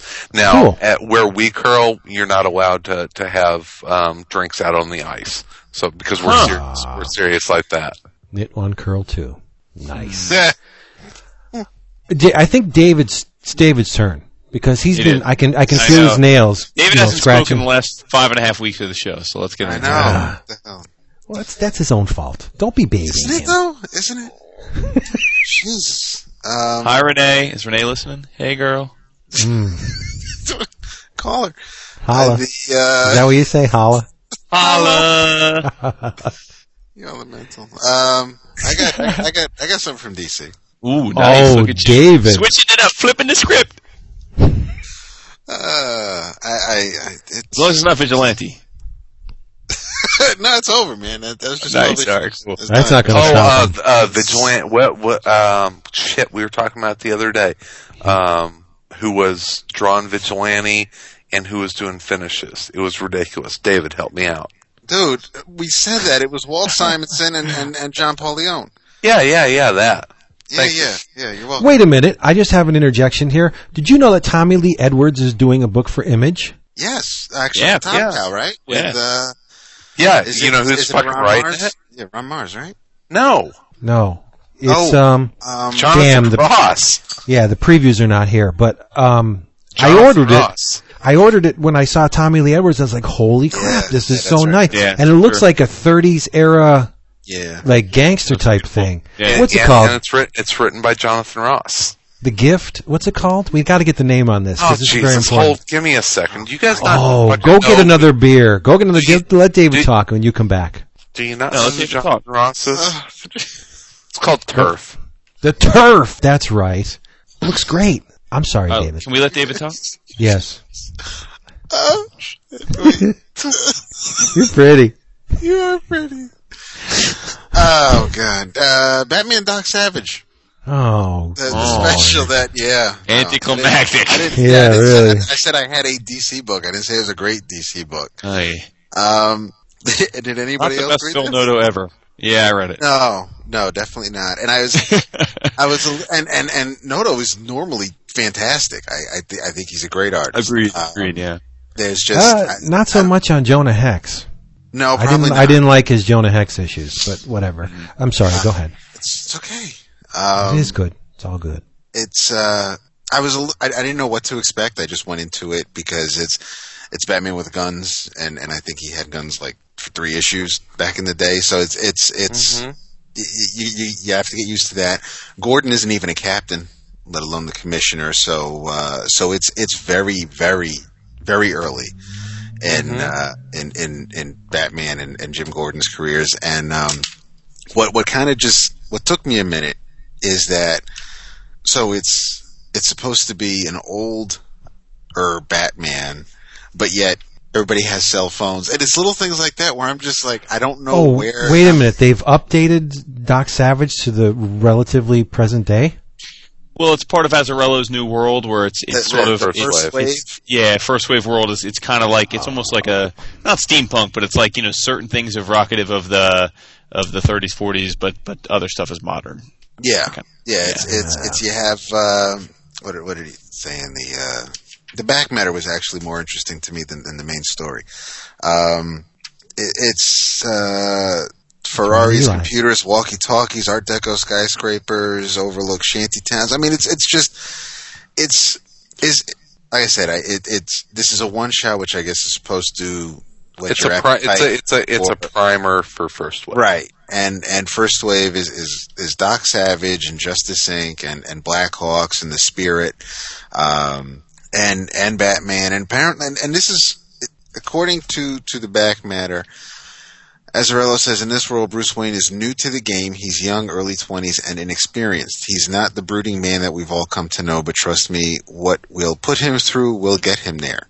I think one of the problems with Bruce is that he's been depicted fully formed once he took on the Batmantle. Did he never read any of the Legends of the Dark Yeah. Knights or the Matt Wagner stuff? I mean, we've seen Batman stumble and run with the training wheels. We've seen that plenty of times. So I'm not sure what. Yeah, Azzarello's but it's Azzarello, so you're not gonna disagree with him unless you like your no, I'm throat definitely torn not. out. Well, far away. a punch in the face, yeah. He will I mean, he will cut you like a little bitch. Well, no, I have to say, dude, Azzarello is one of the more intimidating people in person that I've Absolutely. met. Yeah. That is my goal before we wrap up with AC. Is to talk to him. Yep. Well, you got him to Shit, come to fine. Windy City as a guest. I would think you could make it happen. I'm working on it. I love Wrap uncomfortable one on, dude. Get it silences. done. I'm working on it. Doc Savage. I've never really read a lot of Doc Savage. The Kenneth Robeson stuff is awesome. Yeah, Fantastic. I want to rectify. I am looking so forward to the first wave stuff for so many different reasons. Rags I are was just gonna say, yeah. Yeah, I am looking. That's Yeah, probably the biggest selling factor for me is because Crisis was great, and I mean, there were, you know, I didn't read Hawkman when he was doing the art on it, so I mean, I miss Rags. I'd like to see more work from him. I miss that Rags. The first 4 issues or 5 issues of Hawkman, they're masterpieces. Each one of them better than the next. Wow. The Rags that is on Superman Batman, I don't know who that is. Yeah. It doesn't Yeah. look anything like the old Rags Morales. yeah, Justin Moritat. yeah, that's the thing. The Spirit with Moritat on it. That looks dope. Yeah, and Mark Schultz writing 3 issues. Yep. There's Black Canary is going to be part of a first wave. Rima the Jungle Girl. I mean, there's some Rima, really? Yeah. There are going to be people that are going to hate this because they're going to have no fucking idea what first wave is. Yeah. They're Well, going to I have think- absolutely no idea what Azzarello is trying to do, what the concept of it is.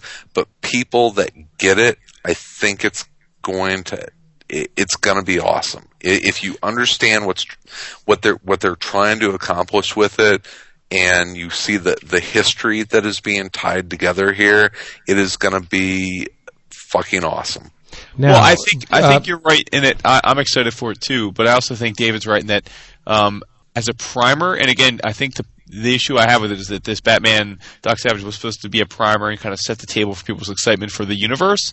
I mean, again, I got nothing but love for Phil Noto in general, but I don't know what it was about this particular issue, if his heart wasn't in it or if it was, but it just seemed like as stiff as a book as I've ever seen. I mean, it did.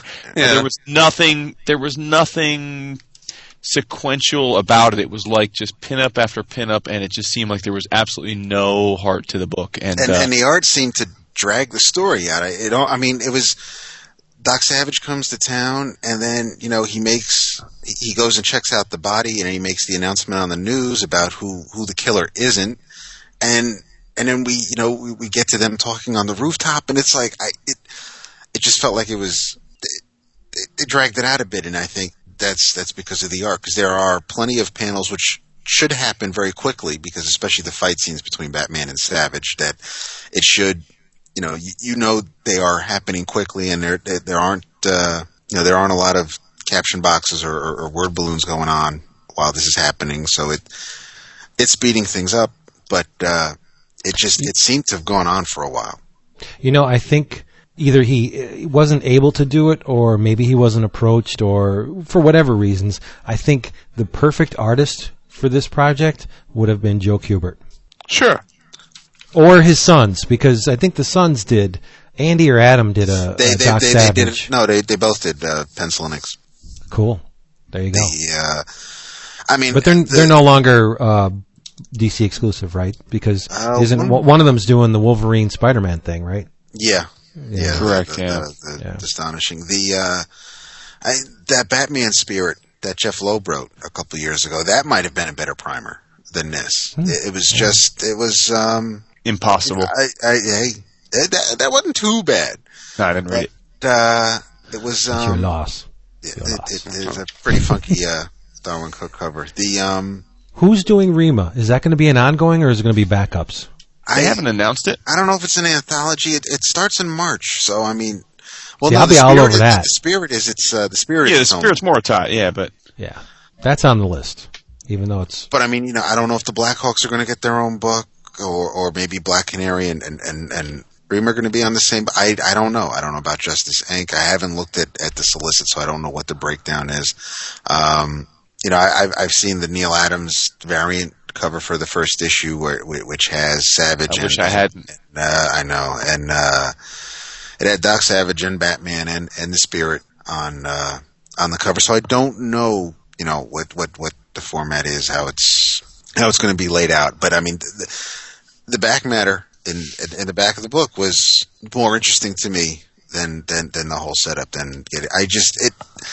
I like, it's a different take on Batman, on one of their iconic characters, but it just really didn't Fell work. flat. Yeah, I'll say that. Yeah. Hello, this is Micah. I'm super on the forums. I don't really talk to anybody. I just finished reading that first arc of Frankencastle, and I never really care about Punisher. I don't care about this kind of badassery and shooting people up, usually, with the exception of Wolverine sometimes. But, holy shit, this is awesome. This is partly just that, that in the third issue, where you've got Frank going over to Man-Thing, and it's just talking about setting people on fire and shit. I don't know, I'm being really ineloquent right now, but I just, had the biggest nerd boner for watching Frank give Man-Thing the fastball special. It's just, my head exploded, and I need to talk to somebody about it, because I can't stop talking to anybody about it. Everybody about it? All right. Also, I'm listening to the new episode, and I can't agree with Templar more. I want more hard men. Word. Peace. Well, let's stamp out the not negativity, but the the unpositivity. David always bringing the shit. I know, man. Bringing us read down. Fucking shit. at least 30 issues of Amazing Spider-Man this weekend.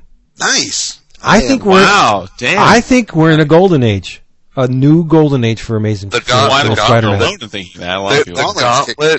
The Gauntlet brought it out of what I thought was becoming a very mediocre series. And it ramped it up. What? David said you're mediocre.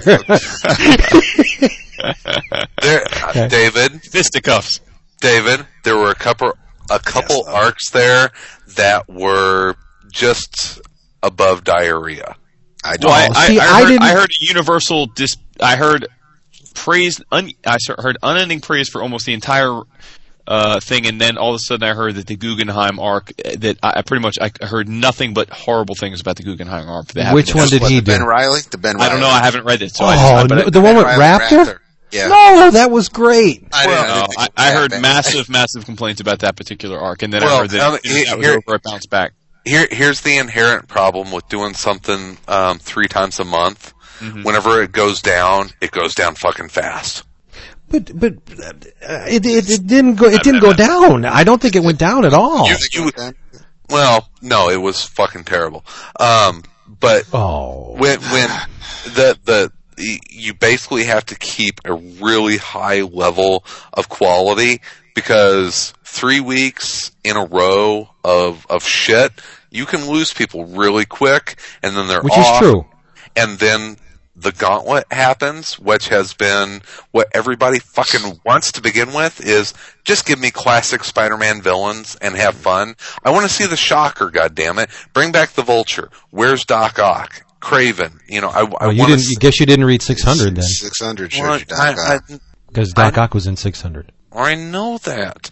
What I'm saying is that people just want to see classic Spider-Man fighting classic Spider-Man rogues. You can run with that for years. So just fucking do it. But what's not classic about Ben Reilly and Kane? You want me to fucking name the ways? Don't you be shitting on the Clone Saga. That was great stuff. How about you not call the Clone Saga classic? It is. I don't think that Clone Saga and classic Spider-Man belong in the same fucking sentence. They surely do. Maybe not the. It is an era of Spider-Man, but it's not classic. It's not fucking classic Spider-Man. Yes. But anyway, it's not right. I'll give you one tiny little itsy Cable's bitsy. your third favorite character at Marvel. He is. I will give you a little shred of acknowledgement that there were 2 missteps in the entire 30 issues I read, and they weren't really big to-dos. It kind of sort of bothered me a little bit when the funky webbing saved the day of 2 arcs. Not 1, but 2. The funky webbing saved him against the Shocker that he just kind of cooked up in between heartbeats.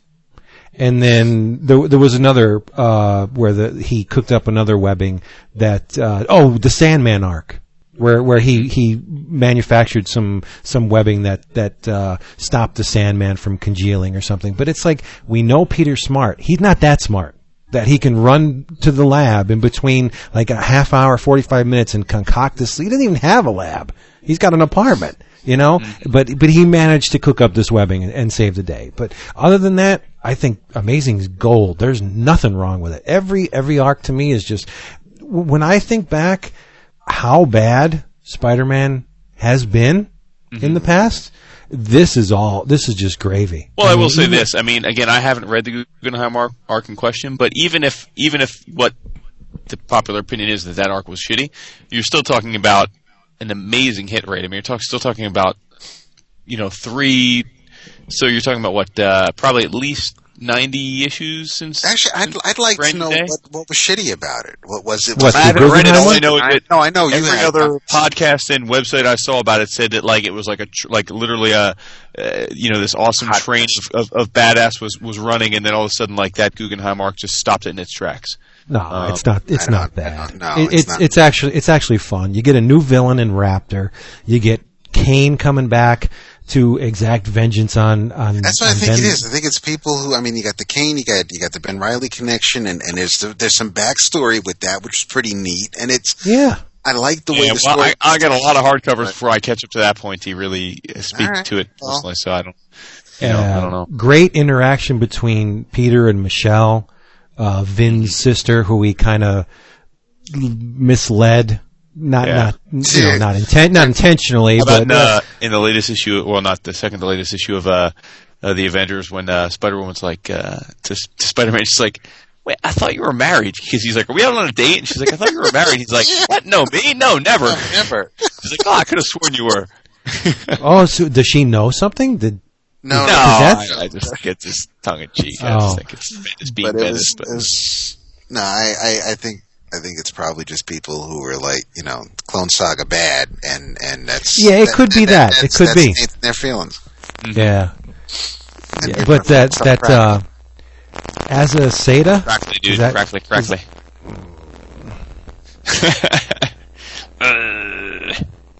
Fucking blows. How about me trading tweets with Tom Brevoort this week, huh? Really? Yeah. We've been going back and forth a little bit about Event Comics. Did you call him a douchebag? No. But he made some tweet about how he doesn't understand why people are saying that saying that sales are a problem when Siege was the number one book of the week. Of the week. You could think, it was the number one book of the week? Of the month, rather. Sorry. Oh my gosh! It did 40% of the same sales as Civil War. Yeah, well, that's what I tweeted. I said, Tom, that's really disingenuous. I said it was the number one book of the month in a bad month, and I said certainly the trend isn't your friend. And he wrote back saying, well, what do you mean it was the number one book in a tough month? I don't understand what your point is. And I said, well, my point is it did a fraction of what Civil War did, and much less than Secret Invasion. So I said the trend for events is certainly that people are. And then he made some comment about well, that's just not true. That's the whole industry, and that's not true at all. I mean, sales over the last 2 years for the industry on a unit basis are down a few percent. They're not down 40%. So I mean, again, clearly for events, I mean, again, I told him, I said, listen, I think Siege is, I'm enjoying Siege. I said, I thought Siege Under 2 was kick ass. I said, I'm not besmirching the work. I said, but the sales of the work and its related titles are certainly, the trend is down, and it's not just for Marvel. DC's events are down too. So I mean, but I mean, it's just, you know, I don't see how you can deny that if you just line them up against one another. But he'll deny it because he's denying it. No, he responded everything is fine. Again. He responded to me today again saying, I think you're not seeing it in the right vein. I said, all right, well. Sure, because a 60% sales drop from an event from 2 years ago. Oh yeah, nothing's wrong. I mean, Civil War number 1 sold 261,000 copies. Yeah. Siege number 1 sold 108,000. I mean, that's pretty basic math. You know what I mean? But again, it's that demand on businesses to capitalize and go even that much further on past successes. You can't always do that. I don't understand why the goal on modern business dealings is to have a better year than last year. And if you don't have a better year than last year, you've failed. I don't understand that. It's modern corporate culture. Whenever I was in high school, I worked at a car lot, and this is like 2 recessions ago, and business was 1929. It was 1990. It was 1990. Sure. And business was fucking terrible, and we had a general manager there, good guy, good boss, and we had a news crew that was out on the lot, and they were there to interview, kind of talking the local economy and the auto industry, that kind of stuff. And Denny was walking out there to talk to him, and I looked at him and say, and everyone talked about, in the office how bad business was, and I was like, what are you going to tell them? And he looked at me and was like, Chris, I'm going to tell them that business at Foley Swatzer Motors has never been better than it is today, and we just can't wait to help serve our clients, and people are knocking down the doors to buy cars here. Mm-hmm. And I was just like, wow. And it just sunk in that, it's like anyone that is involved in sales are always great. Sales are always great because no one wants to buy from a loser. So when Brevoort says, I don't know what you're talking about, sales at Marvel are great, we haven't had this much success ever. It's the fucking party line. And that's just what salespeople do. So, I mean, that's... Oh, yeah. That's the case worldwide right now. I mean, people are talking about how we're out of the recession and global GDP. But I mean, if, like the U.S. GDP is, let's say, growing 3% right now, well, it fell 6%. So, obviously it's not making up what it lost. It's making up half of what it lost, but it's positive growth because we're coming off of so people get excited. It's like, like companies are reporting sales up 10%. Well, yeah, but sales went down 30% in 2008. So, being up 10% is not that big a deal, but you're like able to come out and say, oh, our sales are up 10% this year. Sure. Things are great, So, I work in marketing, man, and we've got a saying, and that's perception is key. If people,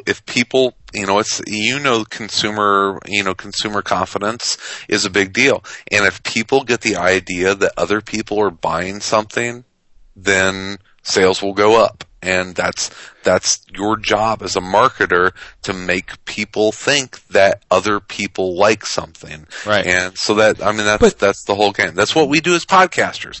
Mm-hmm. We like something, so you should too. Right. And that's, not to defend Brevoort, but... Well, there's no defense. Well, no, I'm just saying, it's not the same economic climate as when Civil War was published, because even the big badass sales leader from DC in Blackest Night isn't pulling in Civil War numbers. Well, no, you're right, Vince, but again, that's what I'm saying. Like, the industry as a whole, though, over the last 2 years, over this economic climate, is down, but it's down a few percentage points. Uh-huh. So again, it's not analogous. If the event books are selling 40% less over the last 2 years, but the overall comic industry is only down 4 or 5%, then that's what I'm saying. I gotcha. One thing, if that's my point, is why he's being continuous. But also, to be fair to him, I often think that, to be fair, we assume a guy like Brevoort cares about numbers, but he might not give a fuck about numbers in the aggregate. Well, I mean, he's an editor, obviously he does, and I wish that he would care more about editing than being a shill. But here's your biggest indicator is on how well the latest Marvel event books are doing. What's the next Marvel event? Heroic Age. No, it's not an event. It's not an event. Oh, it's what's the next Marvel event? Second Coming? World War Hulks? There isn't one. That's how well the events are doing. No, World War Hulks is an event. No, there's not a line wide. No, there's not. They finally realized that event burnout has. Well, I keep hearing that, but let's wait until we see San Diego before I'm willing to say that. Like, I don't know that a 3 to 4 month hiatus from events counts as a hiatus. Like, I'll believe it when San Diego happens and they don't announce some massive event, like, which I find it hard to believe they won't. I hope. Yeah. I know they're saying that now, but I'm kind of holding my. I'm not holding my breath, put it that way.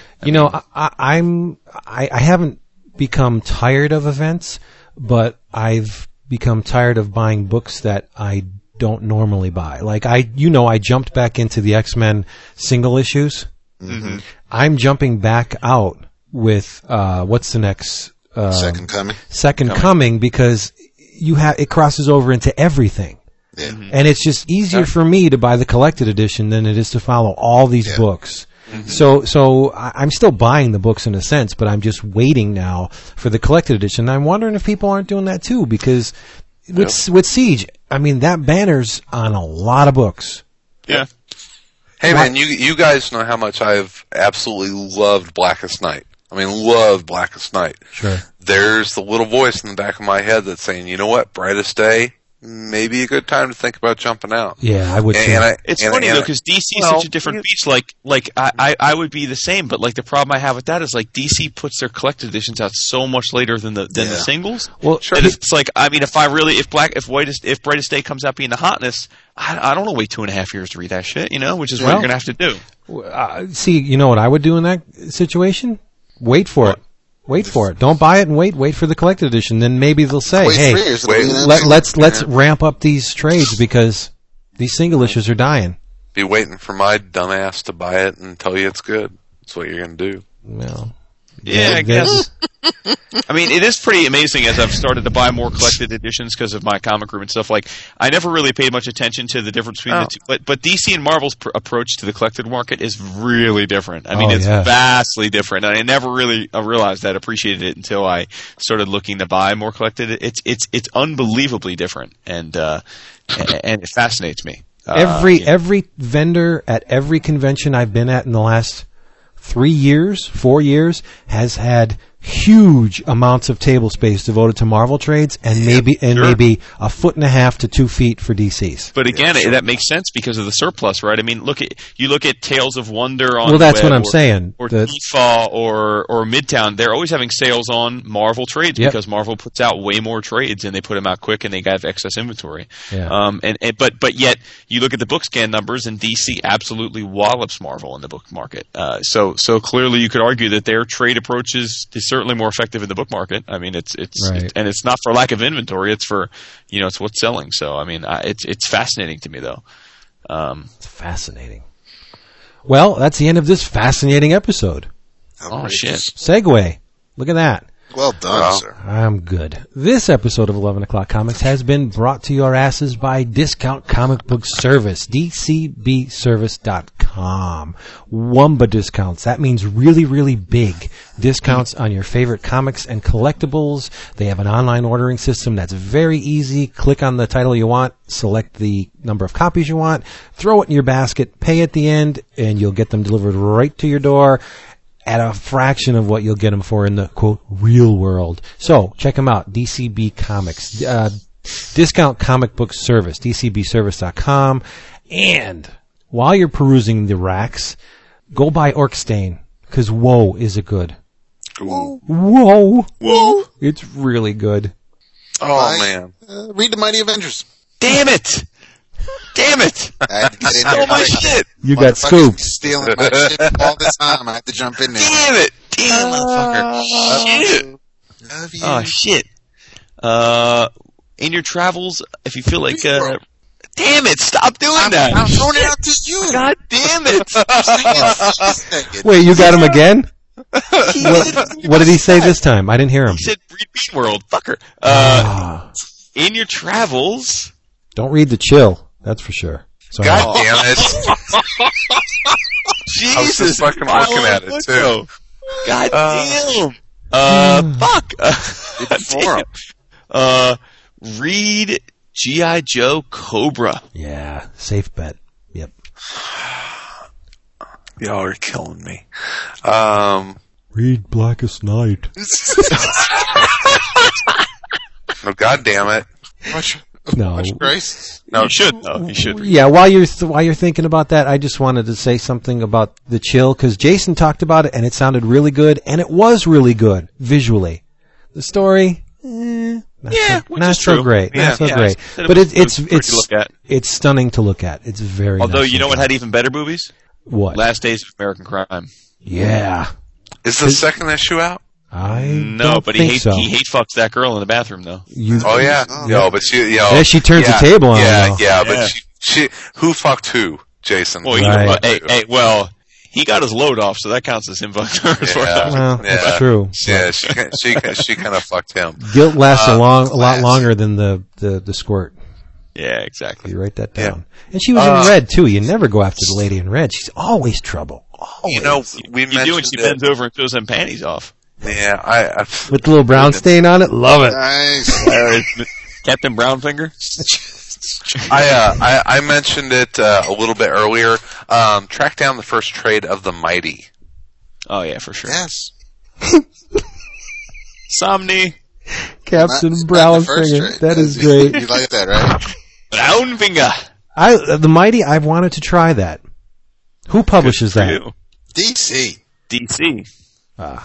Next.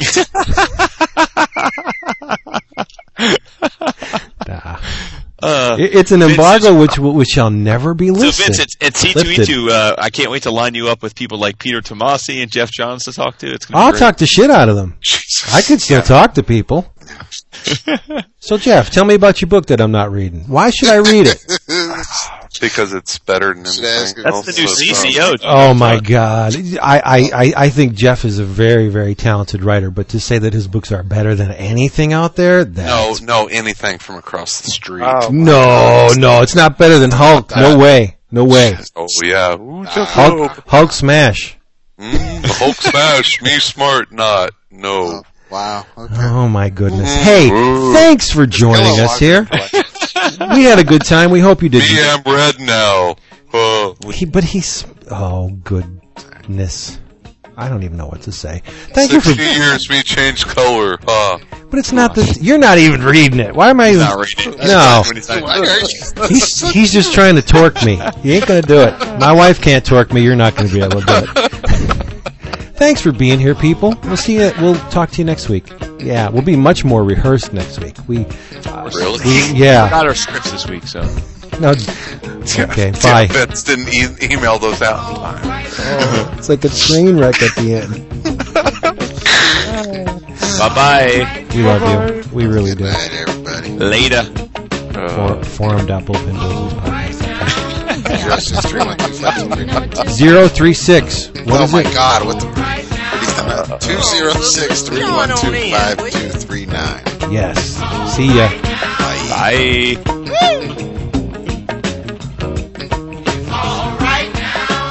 Come on, sisters, let's get down.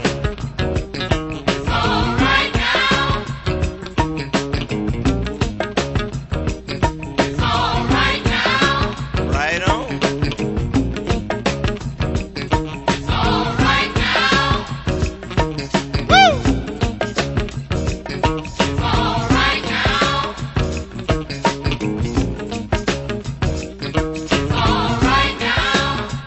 Get on up and shake your sacroiliac. I heard that. You sure is looking good.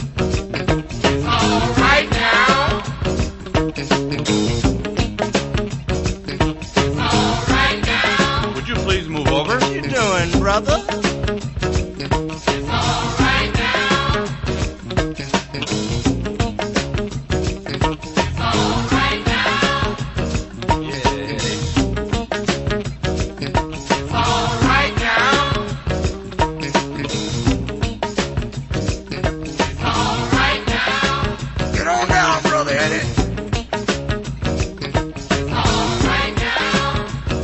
with you, brother.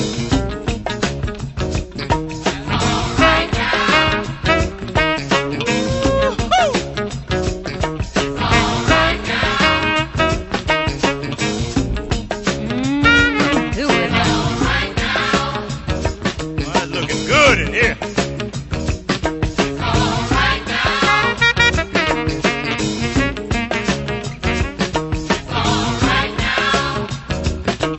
Why don't we get together and put some hands in it?